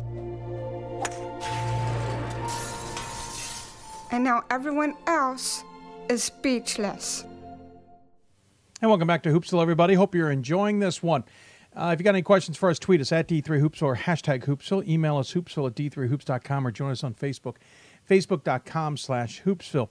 There is news in the Centennial Conference that we will get to at the end of the broadcast. There's also a lot of games going on today, and I kind of talking about the Centennial Conference reminding me of that fact. We'll check on scores from around the country, including those top 25 in action. For example, last I checked, MIT and Coast Guard are having a bit of a battle in the men's basketball side, and Muhlenberg on the women's side has a bit of a battle with Gettysburg, which I don't think would surprise that many people. But we'll cover that all in a bit. But first, let's go back to the Hoopsville hotline. And in the Centennial Conference in men's basketball action, it's been an interesting season. Swarthmore came back, certainly strong as we expected. Franklin and Marshall having a strong season as we expected. Hopkins has rebounded under a brand new head coach in Josh Leffler. And the standings find Swarthmore with a game lead on F&M and Hopkins comes to Swarthmore. I think they come. No, they go to Hopkins, actually, coming up on Saturday. It's a big game. What does it all mean? Well, that's why we have this show. Joining us on the City of Salem Hoopsville hotline, it's a head coach of the 11th-ranked Swarthmore Garnet. It is Landry Kosmalski. Coach, thanks for taking the time. Yeah, thanks for having me, Dave. This has been a fascinating season. I know there's been some voters who really thought highly of you. I know I'm one of those. I didn't know what to make of you early in the season. Saw you in person and was really impressed. The loss to York, okay. I mean, York's having a pretty darn good season. F&M got you, okay. Maybe the top of the conference should knock each other out, but then Muhlenberg got you the other day in overtime. But it feels like it's been kind of an up-and-down season for you guys. You have some interesting results in there, even in the wins. Is it just my point of view on that, or do you guys have a similar point of view? What's the season been like from your aspect? I think similar to last season, but a little different in that, I think we're getting everyone's best shot, which is great. It's made us better, made us stronger. But it has, I think, at times been a struggle. I mean, a struggle in a good way. I don't think our guys are down about close wins. It's more just sometimes some unexpected strategies we're seeing or, some unexpected adversity. So, but overall, I think it's been really good in that way. I didn't see the McDaniel game the second time around. I know what they did to you the first time. Did they go all small on you the second time around? Is that the kind of stuff you're talking about? Yeah, I mean, really, McDaniel did something different, before that Dickinson, before that Halford, and people just kind of mixing it up. Sometimes different than what they normally do, sometimes different than the first time we played them. So I think just a lot of adjusting on the fly, which is, I guess you could say it's fairly typical, but I think it's even been more pronounced, just as, people strategizing second time around when they play us. One thing that came across to me, and maybe it was just a circumstance of the game I saw, in that case, Cam Wiley didn't actually start that game, and maybe that changed your strategy a little bit, but it felt like you were very comfortable going deep on the bench and rotating guys constantly, even if it meant maybe giving up a little bit of height with some of your players and trading it out for maybe some more of a small forward look. Is that a fair representation of what you guys are trying to do, that going deep on the bench is the plan? I see it on the stats. I just want to I didn't know if that's plan or if that's circumstance. Definitely planned. And we historically have done that when we can. This year, playing 9 guys, not quite equally, but 9 guys all getting a fair amount. We do try to rotate them a little quicker, I think, than most teams, just because we play pretty fast. So, I think what you saw at the McDaniel game is a fair representation of the way we play. Robbie Walsh is your tall guy at 6'8", and he's obviously the cog for this team in many ways in the way he plays in the interior. But he doesn't necessarily pour in a ton of points. He scores about 9 points a game, hauls in about 6.5 rebounds a game, but he's that presence, it seems, that forces everybody to focus on because they can't just let him be open in the paint. Does that help your guards and help your other guys on the outside get open looks, or is it challenging to make sure everybody gets a touch? Not really challenging to make sure everyone gets a touch, just the way we play. We kind of share it. It's very equal opportunity. So it's usually a different guy every night, and we're okay with that. But Robbie, along with our other bigs, we do really try to balance, going inside versus shooting threes, because we do shoot a lot of threes, but we don't just want to pass it around and shoot threes. We want to get the ball inside. And so and I think, we have some good bigs that are able to get it inside and either score it or kick it out. Well, Zach Odell's another one of your starters at 6'7". So when you have Odell and Walsh in there, you've got like twin towers sitting there in the block that you can play off of. But, of course, Cam Wiley's going to get everybody's attention. At 15 points a game, he certainly is going to draw that. But he also gets 4.5 rebounds, and he's your top assist guy.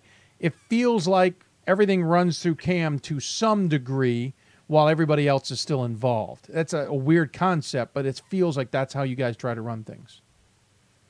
Yeah, and I'm sorry, I missed that last part. You said about Cam. Can you just repeat that? Yeah, so Cam, everything runs through Cam because he's your leading scorer. He's got the most assists, and he has a lot of rebounds.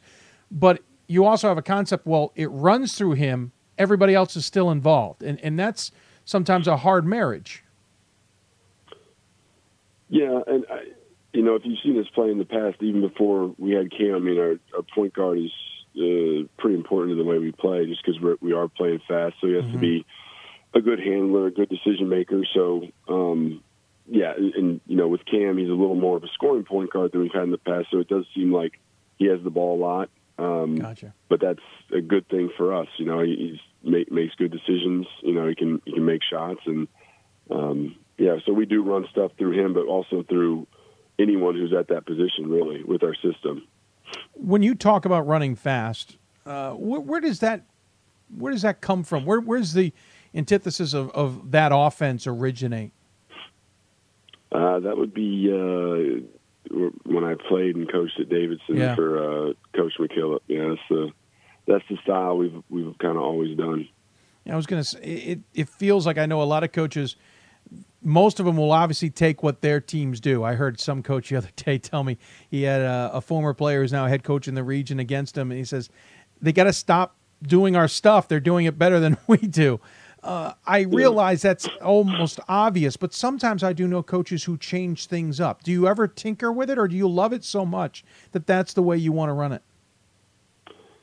I would say both. We definitely tweak it a bit, as we have to adjust. But generally, we would be defined, I think, as a system team. We do have a system that we run, and we've that hasn't changed since day one that I've been at Swarthmore. So it's although again, there's some tweaks along the way, but generally we play the same way almost every game. Should point out, not the system. People might hear system and start thinking Grinnell and Marriott, Loyola Marymount. No, you might run, but you don't run in the same way. No, it's different. Last season ended in the second round of the tournament against Christopher Newport at home. I realize that that was great. You guys got to the NCAA tournament and you had the opportunity, but I have a gut feeling that's driving this season now, that you need to improve on that now and prove this wasn't a one-year thing. Now that you say that does make a lot of sense. I haven't really thought about it that way.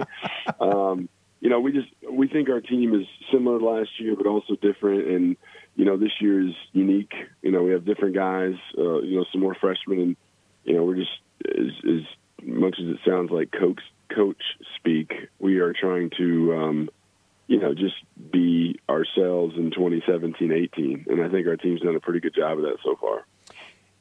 You got an interesting finish here. Hopkins, as I said earlier, is in the conversation now. They've kind of pushed themselves to the top.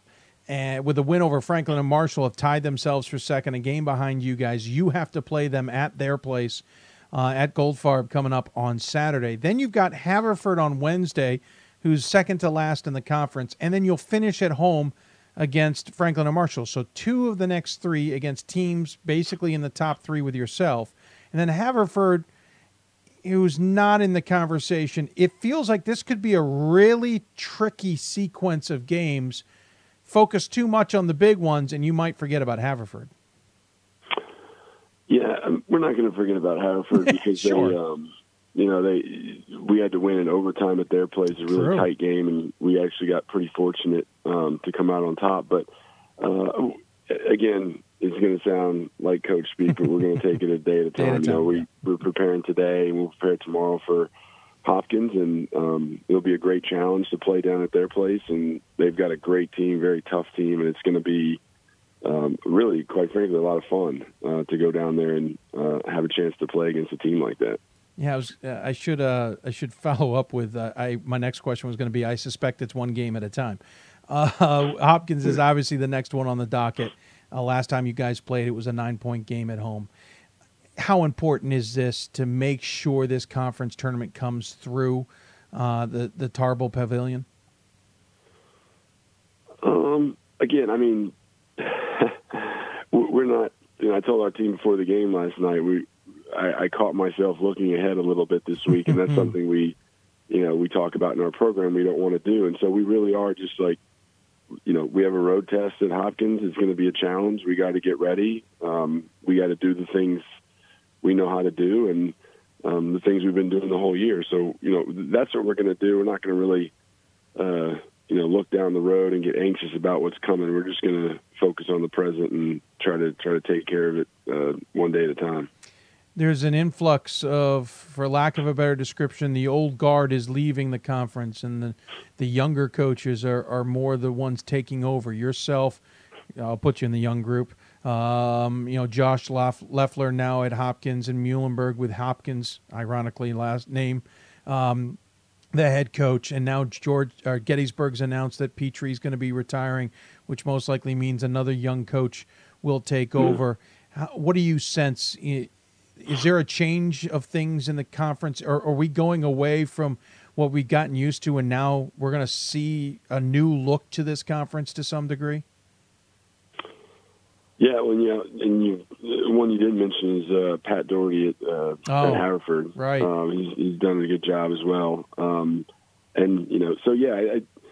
think he's probably the same all over the country. We've had when I first got here, they said it's always the same in our conference, and I think the last year or two, there's been a lot of turnover for the Centennial.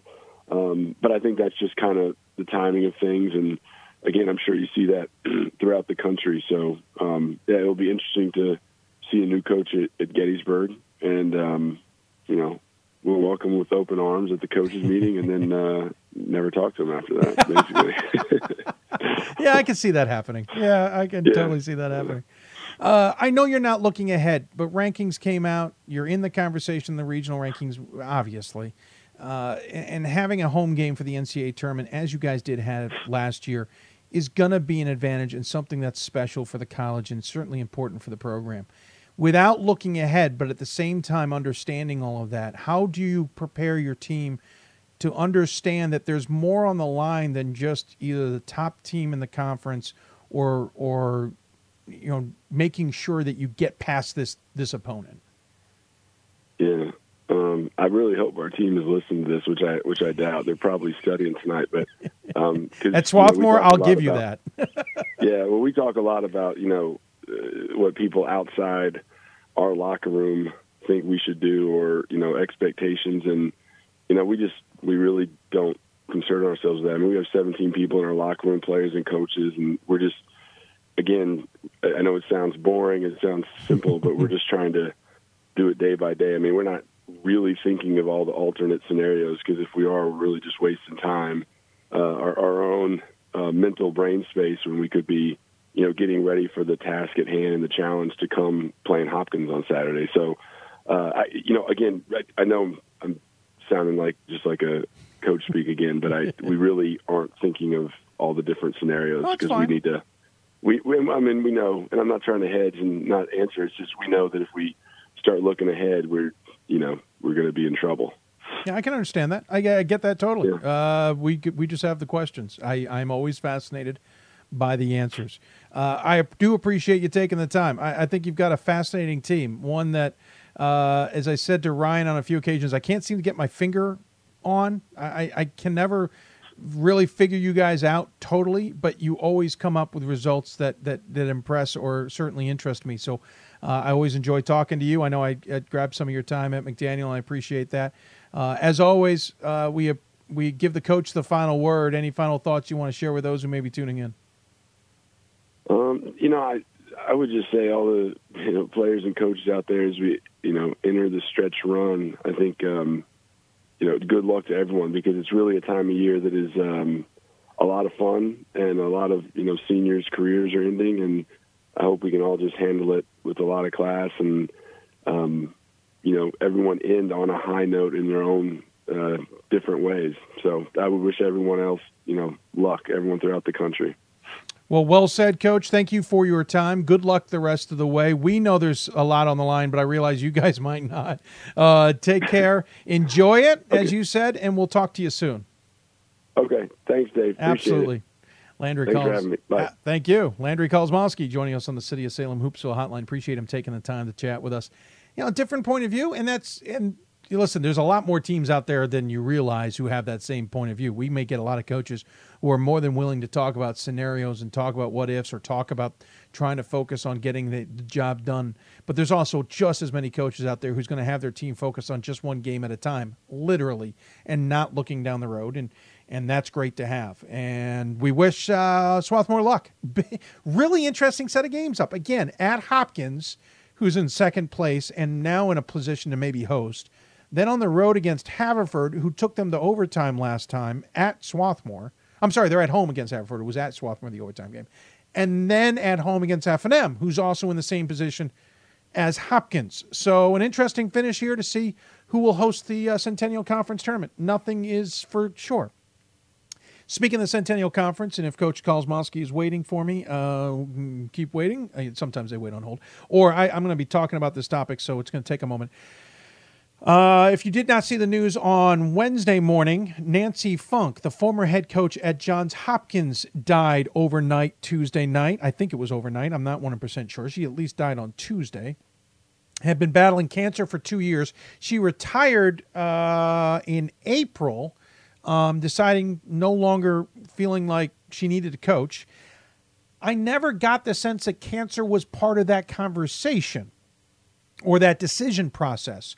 I think I kind of remember her having cancer in the past, and it may have come back after she made the decision. I don't know all those details, but a loss nonetheless, and it was felt nationwide. Mark Edwards, Wash U's men's basketball coach, making a comment of how much he loved Nancy and misses her. Remember, Hopkins was part of the UAA at one point. And certainly those coaches got to know each other well, just in the makeup of how that conference comes together. Talking to a sports information director up in north of us, talking about his time at Hopkins and how much Nancy meant to him. She just graduated recently, number 9 in the all Division III win count at 663. She has actually passed for 8th this year. Coached, I think it was 9 seasons at Messiah before going, Messiah, of course, her alma mater, before going to Johns Hopkins. Anyway, sudden passing of her. I know it's felt in the region. Her husband is an official in the region, so it's felt in that impact as well. Maybe not on a national scale for you, but Nancy was an advocate for women's basketball. She was at the forefront of it. She served as the SWA at Hopkins for a number of years. What was it? Served on the national committee for 3 years, served on RACs for 6 years. She gave back to the game as much as she got, and it's a tremendous loss. I mean, I think I was going to miss her anyway. One of my favorite people to run into. Going to miss her anyway because she wasn't coaching anymore. Now I'm going to miss her even more. Never going to see her again, which is sad. But the loss of Nancy Funk, dead at the age of 64, former Hopkins and Messiah coach. We're going to take a break. When we come back, we'll wrap up, or we have Coach Tom Curl to talk about. We're not going to wrap up the show. We'll talk to Tom Curl and then wrap up the show. You've been listening to Hoopsville, presented by D3Hoops.com from the WBCA NABC studios. More Hoopsville after this. College basketball lives in Kansas City at the College Basketball Experience at Sprint Center. The college basketball experience is the place to get your game on. It's not a museum, it's an experience you won't forget.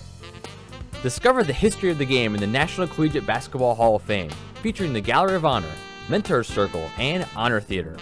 Suit up in the latest CBE logoed Nike gear at the CBE Hoop Shop.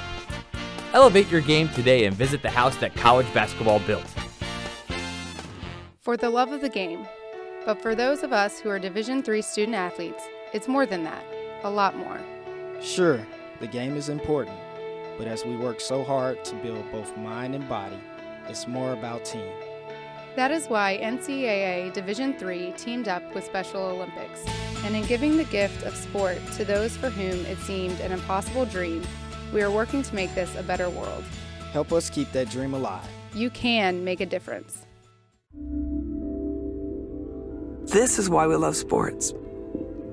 It's in the way they play, free from the pressures and all the money talk. Playing for simply the love of the game, where everyone has a shot at their definition of success on and off the field. This is what we love about sports, and what we can still love about college sports.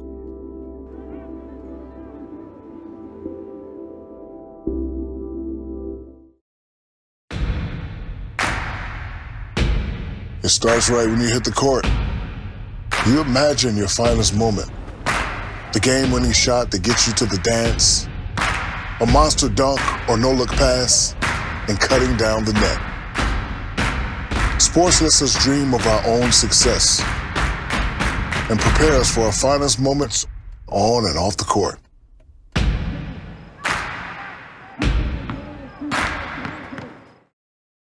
We've got more schools than Division I, more fans than Division II, and more upsets than March Madness. There's 800 programs with over 11,000 games leading to 2 national championships. And we've been covering it all for over a decade. From Eastern to Occidental, from Puget Sound to Piedmont, from Southwestern to the University of New England, and from Hope to Calvin. Nobody covers Division III basketball like we do. We're at D3Hoops.com at www.d3hoops.com. And welcome back to Hoopsville, everybody, on this Thursday evening. A little running late, so we'll get going here. Going to move up into the East region, talk SUNYAC basketball for the first time on the men's side all season long. Plattsburgh State started the season 3-4. Okay, I didn't think much of it at that point in time. Since then, they have won 14 straight and are a completely different team. It is interesting, to say the least, how a difference of one player can make. At the same time, is Plattsburgh just that darn good? I'm not sure. That's why we talked to the coaches. Earlier today, I got a chance to talk to Coach Tom Curl, the men's basketball coach from Plattsburgh, here on the show. Now joining us on the City of Salem Hoopsville Hotline, the head coach of Plattsburgh, it is Tom Curl. Coach, thanks for taking the time. Thank you for having me, Dave. Absolutely. Appreciate it. Listen, this is a tale of almost 1 month and the rest of the season. It's not even 2 halves of a season. You guys are at 17-4 after a 3-4 start to the year. You got to be thrilled with this 14-game winning streak. Well, we are, but to be honest with you, it was I don't know about a 14-game winning streak, but I knew that we would be much better second semester once we got Patron back into the lineup. I mean, he's averaging 22 points, almost 22 points, and 11 rebounds a game. You know, any team that takes that out of the lineup is not going to be as good. Yeah. And when you add it back in, you become better. Yeah. We'll certainly talk more about him and the rest of the squad in detail in a minute. But you also had, let's be honest, a pretty challenging opening start to the season. You had Keene State, who's been the NCAA darling for the last couple of years. Skidmore in there, who until of late seemed like a pretty solid squad. You even had Middlebury on the schedule, Brockport, who's been somewhat good this season as well. It's not like you had an easy stretch that you stumbled upon. You also were playing some really good teams. Yeah, we were playing some very good teams, and I don't think we were playing particularly well at that point either. But they were solid teams, and you know that's something we try to do every year. We try to develop a challenging schedule and in hopes it'll help us to prepare for our conference schedule, which is always obviously very competitive as well. So we've done that since I've been here. Tried to have a competitive schedule. Mm-hmm. No, absolutely. We see it all the time from you guys. Looking at the schedule, you basically played conference games since December 8th. The only non-con was a December 30th game against Clarkson. So, it's that usual grind through the SUNYAC. Usually at this time of year, though, we start to see blemishes. We start to see other SUNYAC teams able to start knocking everybody else off because of that grind, because of the familiarity. You guys, though, have seemed to be in control. I haven't seen a quote-unquote close game in quite some time on your schedule. What's been the difference, and you mentioned player, but in keeping the whole team focused? Well, last year we did not make the playoffs. Right. And we went in January 0-8 last year. Mm-hmm. And so that's the time. The weather's not always the best in Plattsburgh in January. There's no students here, and I just don't think we handled it well last year. So these same players came back knowing that was a real glitch in their season last year, and it prevented them from making the playoffs. So we started out our season last year 2-7 in conference. Since then, we're 21-3. Yeah. So, I'm real proud of the fact that they really made a commitment that, 2-7, you can go either way at that point. Right. We made a commitment to the season that we wanted to get better and that we wanted to make a difference. And we ended our season last year 9-9 after a 2-7 start. Didn't make the playoffs, and so. I think the kids really were very hungry this year and knew the pitfalls that can happen over break. They knew the pitfalls of having that one day where you don't perform at your optimal level. And so I think that it was, experience that negative experience that translated to some positive experience this year. You also had some other challenges, interestingly enough. In December, you went 21 days between games. Your last game in December, on December 9th, was against Geneseo in conference play on the road. Then you were at home against Clarkson on December 30th. That's a long rest to try and get back up to speed. To be able to not stub your toe is pretty important as well. Right. Well, I think if you look at scores from that first couple of weeks back, we were winning, but they were really pretty competitive games, very close games. And I think that we were still getting our feet under us and getting used to having a new player, even though he played last year, getting a new player back into the system and understanding what his role was going to be. I think that took some getting used to from all the players. And once that occurred, I think that's when we really started to play more effectively. Another interesting twist, you talk about that January in tough weather and all that in Plattsburgh. You were on the road for most of that break, 7 of 9 games on the road. I would imagine that in itself, while it can be maybe exhausting for players, is also an incredible bonding opportunity. Yeah, I'm glad we had that opportunity to play those road games while there's no students here. Yeah. So we didn't start classes until January 29th. So wow. We had that entire from December 28th all the way through to January 29th. We're the hockey teams and the basketball teams are the only students on campus. So, it's challenging, yes. Last year we didn't handle it well. This year we handled it very well. And so I think, like you said, it was a chance for the team to really bond well together. And they're pretty tight-knit group. And they're really committed to the college now. And I would like to mention that first semester, 12 out of our 15 guys had above a 3.0 GPA. Wow. We had 5 guys on Dean's List. So that just tells you that they're really committed to representing the college in a really positive fashion.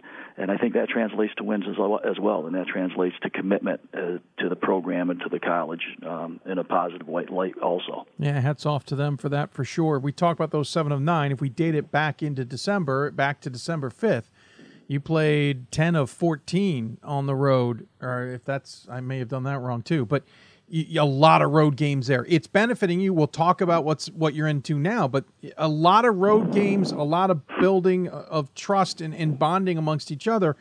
A lot of teams, again, that can wear them out, and you guys are just showing it's maybe the opposite.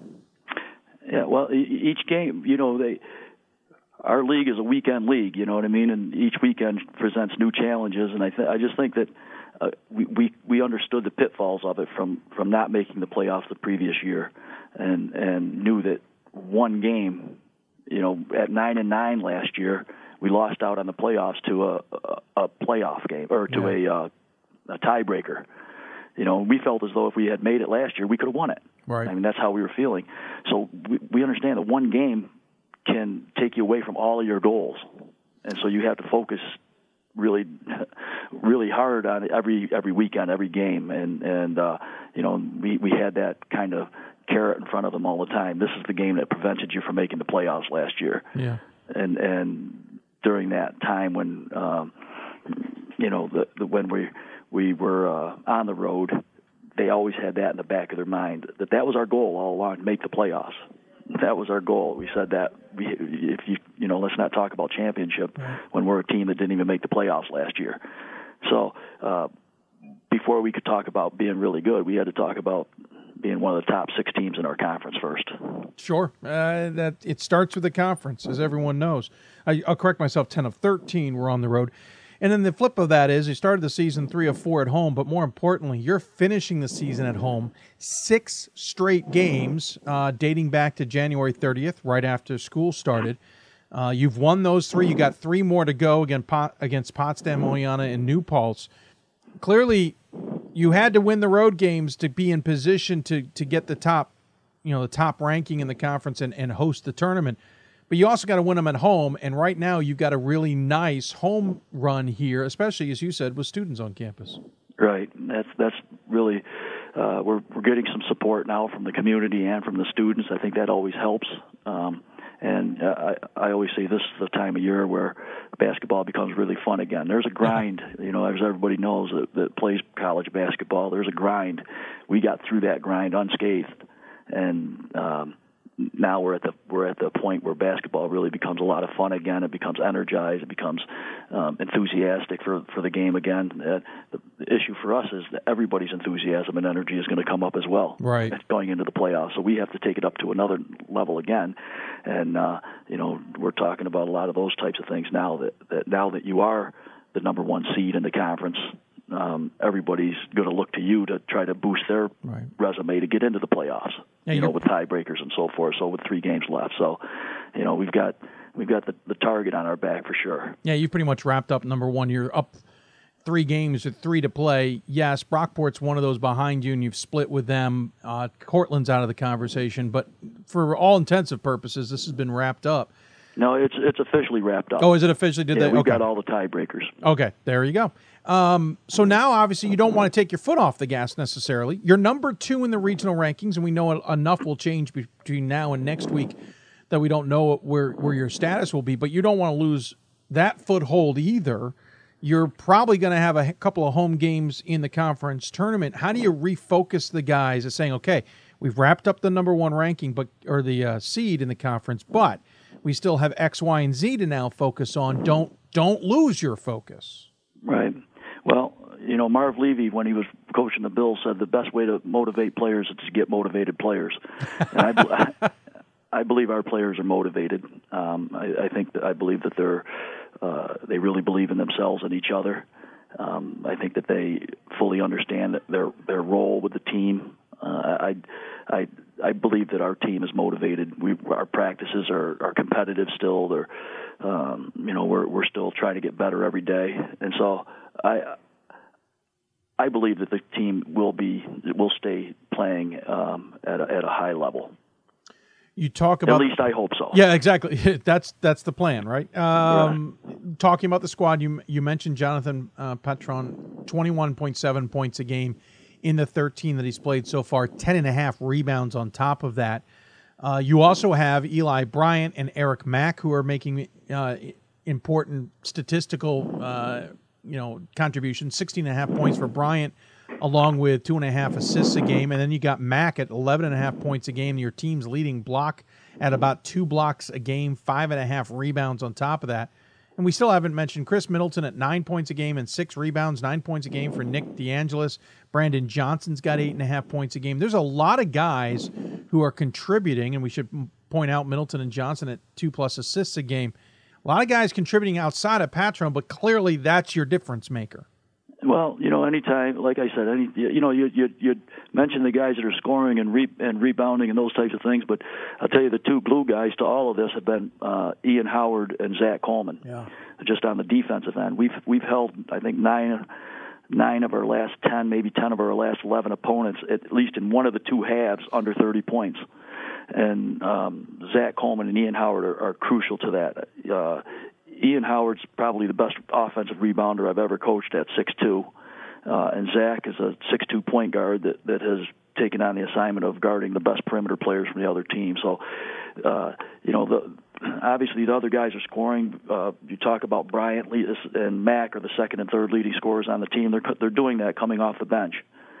So, you get explosive players like that accept a role of coming off the bench. They're both seniors that are coming off the bench. That goes toward that bonding experience and that sacrifice that every team has to have people making. And certainly, I really think that starts with Zach Coleman and Ian Howard, that all they do is make plays for the team to win, to give the scorers another chance to score, to make sure that we're playing great defense. So it really has been, we talk about leadership a lot, but Zach Coleman, Ian Howard really have been great leaders of what it takes to win for guys that can put up numbers. Well, another thing that's interesting, too, is you're not afraid to go deep in the bench. So these guys all know they've got some type of role that they're going to have to play. You've gone 12 deep in a majority of your games this season, and you still have 4 other guys who've played in 9 or 10 games this season. You will use your bench, and that keeps everybody involved. Right, and it's I think hopefully down the stretch too that our nobody's playing 30 minutes a game. Our leading minutes per game players in the conference is 27 minutes a game. So Eric Mack is at 12 points in conference only is averaging 6 rebounds, 12 points a game, and 19 minutes a game. I believe it's keeping them fresh. Hopefully it's keeping us fresh, and as we make our stretch run here as well. In this 14-game winning streak, you've only had a handful of games that have been single digits. Most of these have been double-digit victories, which sometimes can mean a team can, back to that focus thing, can kind of take their foot off the pedal in the end of a game. How do you keep the guys understanding that there's still work to play, or is your bench so good that when you bring them in, they're just keeping up the same tempo? I think that when we go to our bench, we actually become more explosive offensively, they're able to accomplish that. They feel real comfortable in their role that they can go out and score. Eric Mack is he's just a phenomenal athlete, just in terms of his ability to. He's an anomaly for Division III. I mean, he blocks shots. His first 5 games, they were calling goaltends on him, and because the refs weren't used to seeing a 6'3" guy block shots above the square. Yeah, I wouldn't either. And so they were calling goaltends on him. I think the word finally got around. If you go to Plattsburgh, this kid's going to block 2 shots that are going to be unheard of type shot blocks, and they're not goaltends. So when he comes in, he can score, but he also he protects the rim and does some things on the defensive end that really are pretty spectacular, to be honest with you. And so I think it's really about them feeling comfortable with their role. But we at the end of the game, the one game I got mad at some players, we were ahead by a lot, and the guys that are freshmen that get in at the end weren't executing offense. I said, this isn't scrub time. This is time to get better. And so I think that they really have bought into a lot of those types of things, and we've played well to this point. So when you talk about the community and the college is starting to kind of show up, as it were, they know what things are happening and showing up to support you guys. You're starting to get some top 25 attention. You're not in the rankings yet, but you're knocking on the door. You're second in the regional rankings. All of those are things that people will start to notice, and even your own team starts to notice. I guess I'm hammering the focus thing here, but what's the message to your team now moving forward with 3 games to play in conference, all at home, and most likely another handful of games at home, trying to get yourself into March? Well, we said earlier that our goal was to make the playoffs. Yep.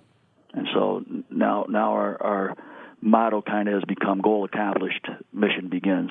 And I'd like to think that now once you make the playoffs, and now you're hosting the playoffs, the semifinals and finals, you can stay on a mission. And the mission now is to win the conference championship. So you kind of just change the focus a little bit as you go along in the season. We accomplished our original goal, and now we can really get on the mission of talking about conference championships and playoffs and things along those lines. Well, it's certainly a fascinating season for you guys, and certainly have me kind of looking in the corner of my eye going, what did I miss over here? Quickly about the SUNYAC, anybody scare you? Everybody in the SUNYAC scares. Fair. Yeah, everybody. I mean, it's a league that any team can beat any other team. There's no question about that. And so get to the playoffs, and like I said, everybody's going to be energized again. Everybody's going to come in with some real enthusiasm for the game, and I think that we're trying to get everybody's best shot, but playoffs is a completely different animal, as you well know. Yeah. And now they're going to come in with kind of a nothing to lose attitude in our gym, and so we've got to pick up our paces as well. Well, Coach, appreciate you taking the time to chat about this. I know you got a busy schedule, so we'll let you go, but good luck the rest of the way. We're certainly watching the Cardinals and fascinating East region as well. As always, we give the coach the final word. Any final thoughts you want to share with those who may be tuning in?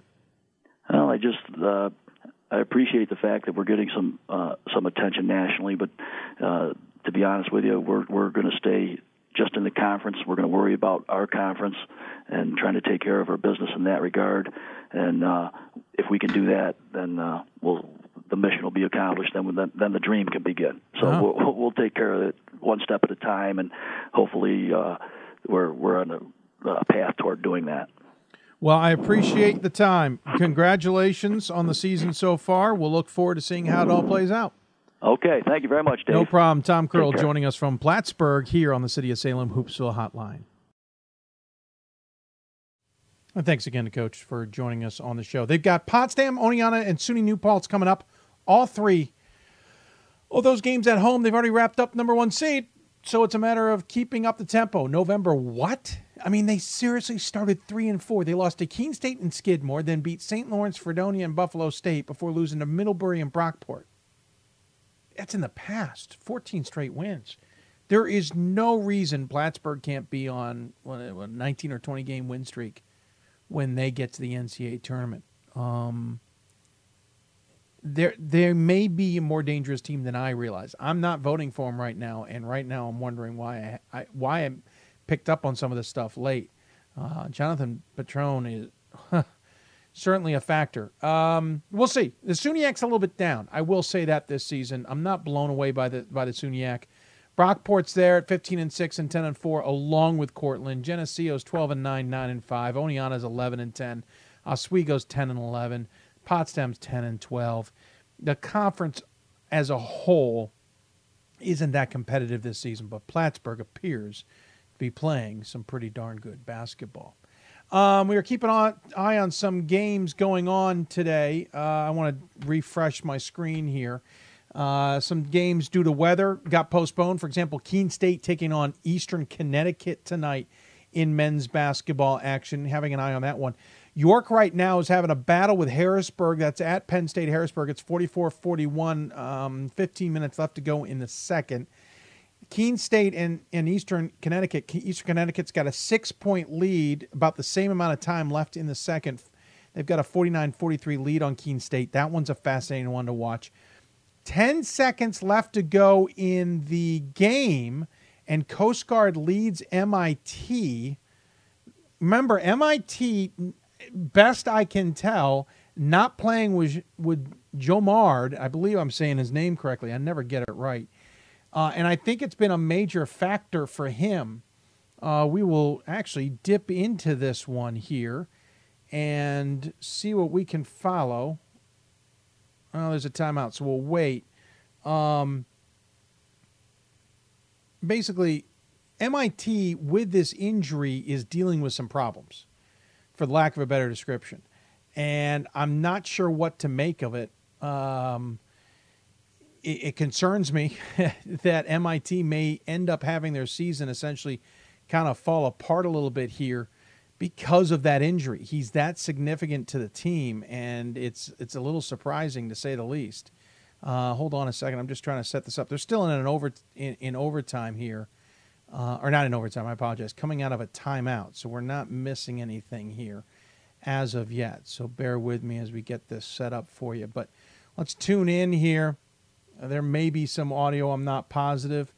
Coast Guard's inbounding. MIT down 1 seconds left to get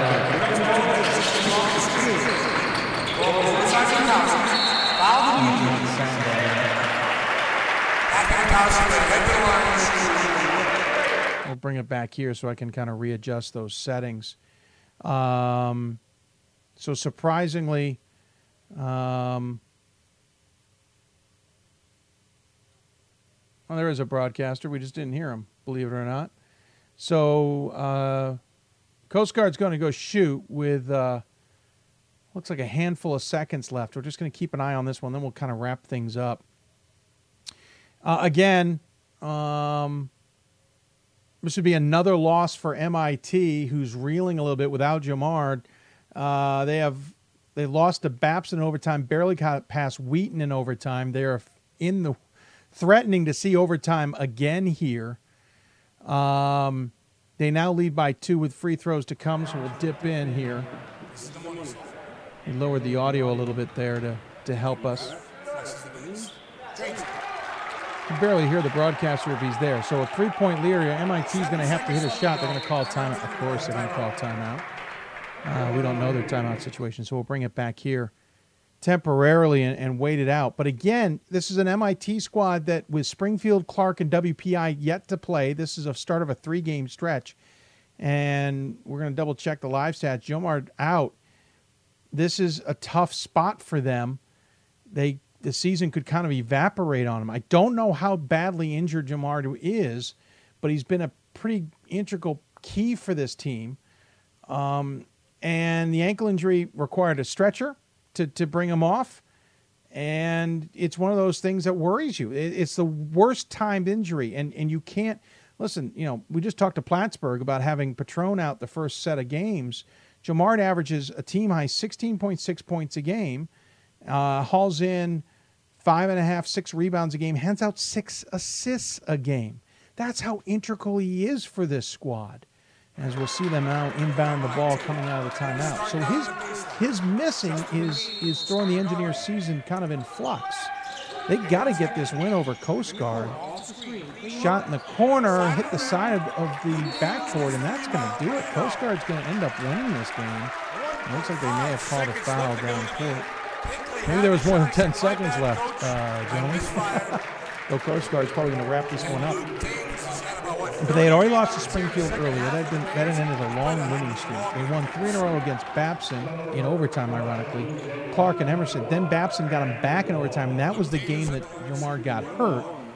Then they barely got past Wheaton in overtime. Now they've got this game with Coast Guard, and they've got Springfield, Clark, and WPI ahead of them. And Springfield's tied with them in the lead now for the conference. Actually, they're a half game back of Babson, and actually they threw the ball away and the game is over. So, as you can see. So, MIT loses. That's their second loss in 3 games. And they've still got Springfield, Clark, and WPI ahead. They are now a game back of Springfield and Babson, a game up of WPI, and things have totally changed in the NEWMAC. Just like that. Checking in to see if any of you got any questions. I don't see them as of yet. We'll just quickly go through some more scores and double check some things. On the men's side of things, Susquehanna defeated Catholic. The Landmark Conference is just, crazy.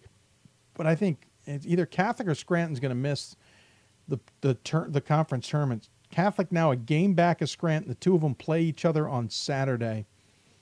Catholic is 12-10. Scranton's 11-11. This is just a weird Landmark Conference this season. Checking out the scores, Utica beat Hartwick. Hartwick's had an interesting season this year. Probably not what they expected at 8-14. And some other scores that jump out at me, nothing. Let's check the women's really quickly. Scranton got past Drew in Landmark play. Some of these games were supposed to have played on Wednesday, 165-52, but the weather pushed that. Gettysburg defeated Muhlenberg. I believe, if I'm not mistaken, that's Gettysburg now with a sweep of Muhlenberg. Yep, they have now beaten Muhlenberg twice. The standings in the Centennial women's race, Gettysburg now 16-1 with a game-and-a-half lead on Muhlenberg and Haverford, with Hopkins at 12-5, and then McDaniel, who was down 4 at halftime to F&M, now leads 9-8, and Ursinus 9-9. So Gettysburg putting their foot down now, 20-2. I don't remember them being all that well regionally ranked on the women's side. I'm going to double check my notes. Yeah, we're 8th. Now they were 18-2 in the regional rankings, but still, Gettysburg's put their foot down on the conference now and may host this thing, with Muhlenberg struggling twice against Gettysburg, and Haverford, who's now 19-4, lost to Gettysburg recently. So Gettysburg in control of the Centennial Conference. We were trying to check out Messiah and Widener in women's basketball action, but ironically enough, that game is not showing up where I wanted to look for it for live stats. So we'll check the website. Whoops, I grabbed the wrong one. Let's check it out here. Check the women's side. So Messiah got past Widener 67-51, so no upset there. And I'm just checking to see if there's any other scores. Smith got past Coast Guard 74-50. So that's good for Smith, who's right in the middle of the Northeast regional rankings. And let's see, trying to find if there's any other scores that might jump out at us that catch our attention on the women's side of things. East Texas Baptist got past Belhaven 73-59. Juniata got past Elizabethtown 64-59. Juniata and the landmark women's race is kind of crazy itself. Haverford, we mentioned earlier, actually got past Hopkins 65-47. Of course, Hopkins, their first game since the news that Nancy Funk died, and on the road against Haverford. I'm wondering how much Hopkins may have been a little bit on the emotional side of things there. Certainly understandable. By the way, MIT beat Mount Holyoke 75-15 tonight. McDaniel ended up being F&M in women's basketball 59-43 in a game that McDaniel was trailing by 4, 24-20 at halftime. So nothing shocking there. Back to the landmark women's standings. Scranton at 10-1, Juniata at 8-3. Then it's Catholic and Elizabethtown tied at 6-5, and Moravian and Susquehanna at 5-6. E-Town may eke this in, but Moravian's going to have to go on a run here to maybe take it away from them. Though Moravian's got Goucher coming up on Saturday, and then they've got Catholic on Wednesday, and then on the road to Susquehanna. So Moravian's got a little bit of an interesting test ahead. So an interesting set of results out there tonight. We're going to double check, go back to the men's scores, just make sure we didn't miss anything. Not sure. There's a lot we could make of a lot of things. And we'll get new regional rankings next week. That's the most important thing. Eastern Connecticut now and Keene State a 2-point game with 12 minutes left, and York leads Penn State Harrisburg by a point with 13 minutes left. New regional rankings will come out next week. Of course, they will feature results versus regionally ranked opponents, which is a bigger indicator for us. It's a lot of data that will be helpful, to say the least. Someone asked me in the YouTube chat room about if I watched Whitman-Whitworth, as we mentioned at the beginning of the show. We did. The key there, he said, hey, Whitman's beatable. I've said Whitman's beatable since the beginning of the season. Well, not the beginning of the season, but I've certainly said that I thought Whitman was beatable. I'm surprised Whitman has gotten this far without a loss. Now, they have had to come back. The Ohio Wesleyan game maybe to some doesn't look as stellar as it did in the past. In my opinion, nothing changes about that. Ohio Wesleyan has changed dramatically. But Whitman's beatable, and Whitworth could do it again in the conference tournament, though it's going to be at Walla Walla. Or the worst timed one would be a fourth meeting in the NCAA tournament. Now, let's remember something about the NCAA tournament. Right now, one of the interesting caveats and interesting developments, maybe is a better way of saying it, is what's happening in the South region. There may only be 2 Texas teams that come out of there with no one else even close to them. They're going to have to ship teams around. You're going to have a SCIAC team come out. You're going to probably have 2 Texas teams come out. You're most likely going to have 2 Northwest Conference teams come out. There's scenarios here that they could split Whitworth and Whitman. Now, it is way too early to get into this. But just looking at how things can come together, if they got to ship out the 2 Texas schools and they have to ship the SCIAC team somewhere, well, then there may be no point in Whitworth and Whitman staying in the same pod. You're not going to send both Texas schools there. You could send one and could send the SCIAC and send the other Texas school somewhere else. The question becomes, will the NCAA allow them to send Whitman or Whitworth somewhere else and send maybe the 2 Texas schools to or maybe there's another team out there that's floating somewhere. And so let's see where this develops. There could be a way if the NCAA allows maybe one extra flight. And we've seen some signs in the last year or two that maybe an extra flight could take place. And so maybe we can find a way to split these guys up. I don't want to promise it. It's interesting to follow and see what gets forced, what gets done. And on that note, we're going to wrap this baby up. I want to thank everybody for tuning in tonight and enjoying the show. I hope you enjoyed it with us. Lots to talk about, certainly, in Division III basketball. We'll be back on the air Sunday at 7 o'clock Eastern Time. A reminder, next Thursday will be a podcast version, non-live, due to other requirements on my part. So look out for that. It will not be a video-based. It'll be audio-based only, and we'll release it at the latest 7 o'clock, but sometime that day it will be released. And then we'll be back in our swing of things on Sunday. Reminder, next regional rankings come out next Wednesday, so we have a little bit of time. We still have a top 25 to come out here on Monday 1st. And please remember, everybody out there, the top 25 has nothing to do with regional rankings, okay? I know a lot of people think it does. It does not. And just as regional rankings don't necessarily have anything to do with those top 25 or how voters vote in the top 25, just because one team's higher than the other in either one of them doesn't mean it should be in the other as well. Let's keep that in mind. I want to thank Ryan Gould from Trine, Michelle Ferentz from Whitman, Charlie Just from Spalding, Landry Kozmalski from Swarthmore, and Tom Curl from Plattsburgh, and of course their sports information directors and departments for their help as well. You've been watching Hoopsville, presented by D3Hoops.com from the WBCA and ABC studios. I want to thank our partners at D3Hoops.com, the Women's Basketball Coaches Association, National Association of Basketball Coaches, and the City of Salem for their part in our show. And thank you for tuning in as well. We'll be back on the air Sunday night, 7 o'clock Eastern Time, as we said. And, of course, if you want to reproduce any of this broadcast, you got to check in with me. Thanks for tuning in, everybody. I appreciate your fandom. Apparently, our broadcast was cut off by the time it got to the end. So thank you for tuning in. We'll see you back on Sunday.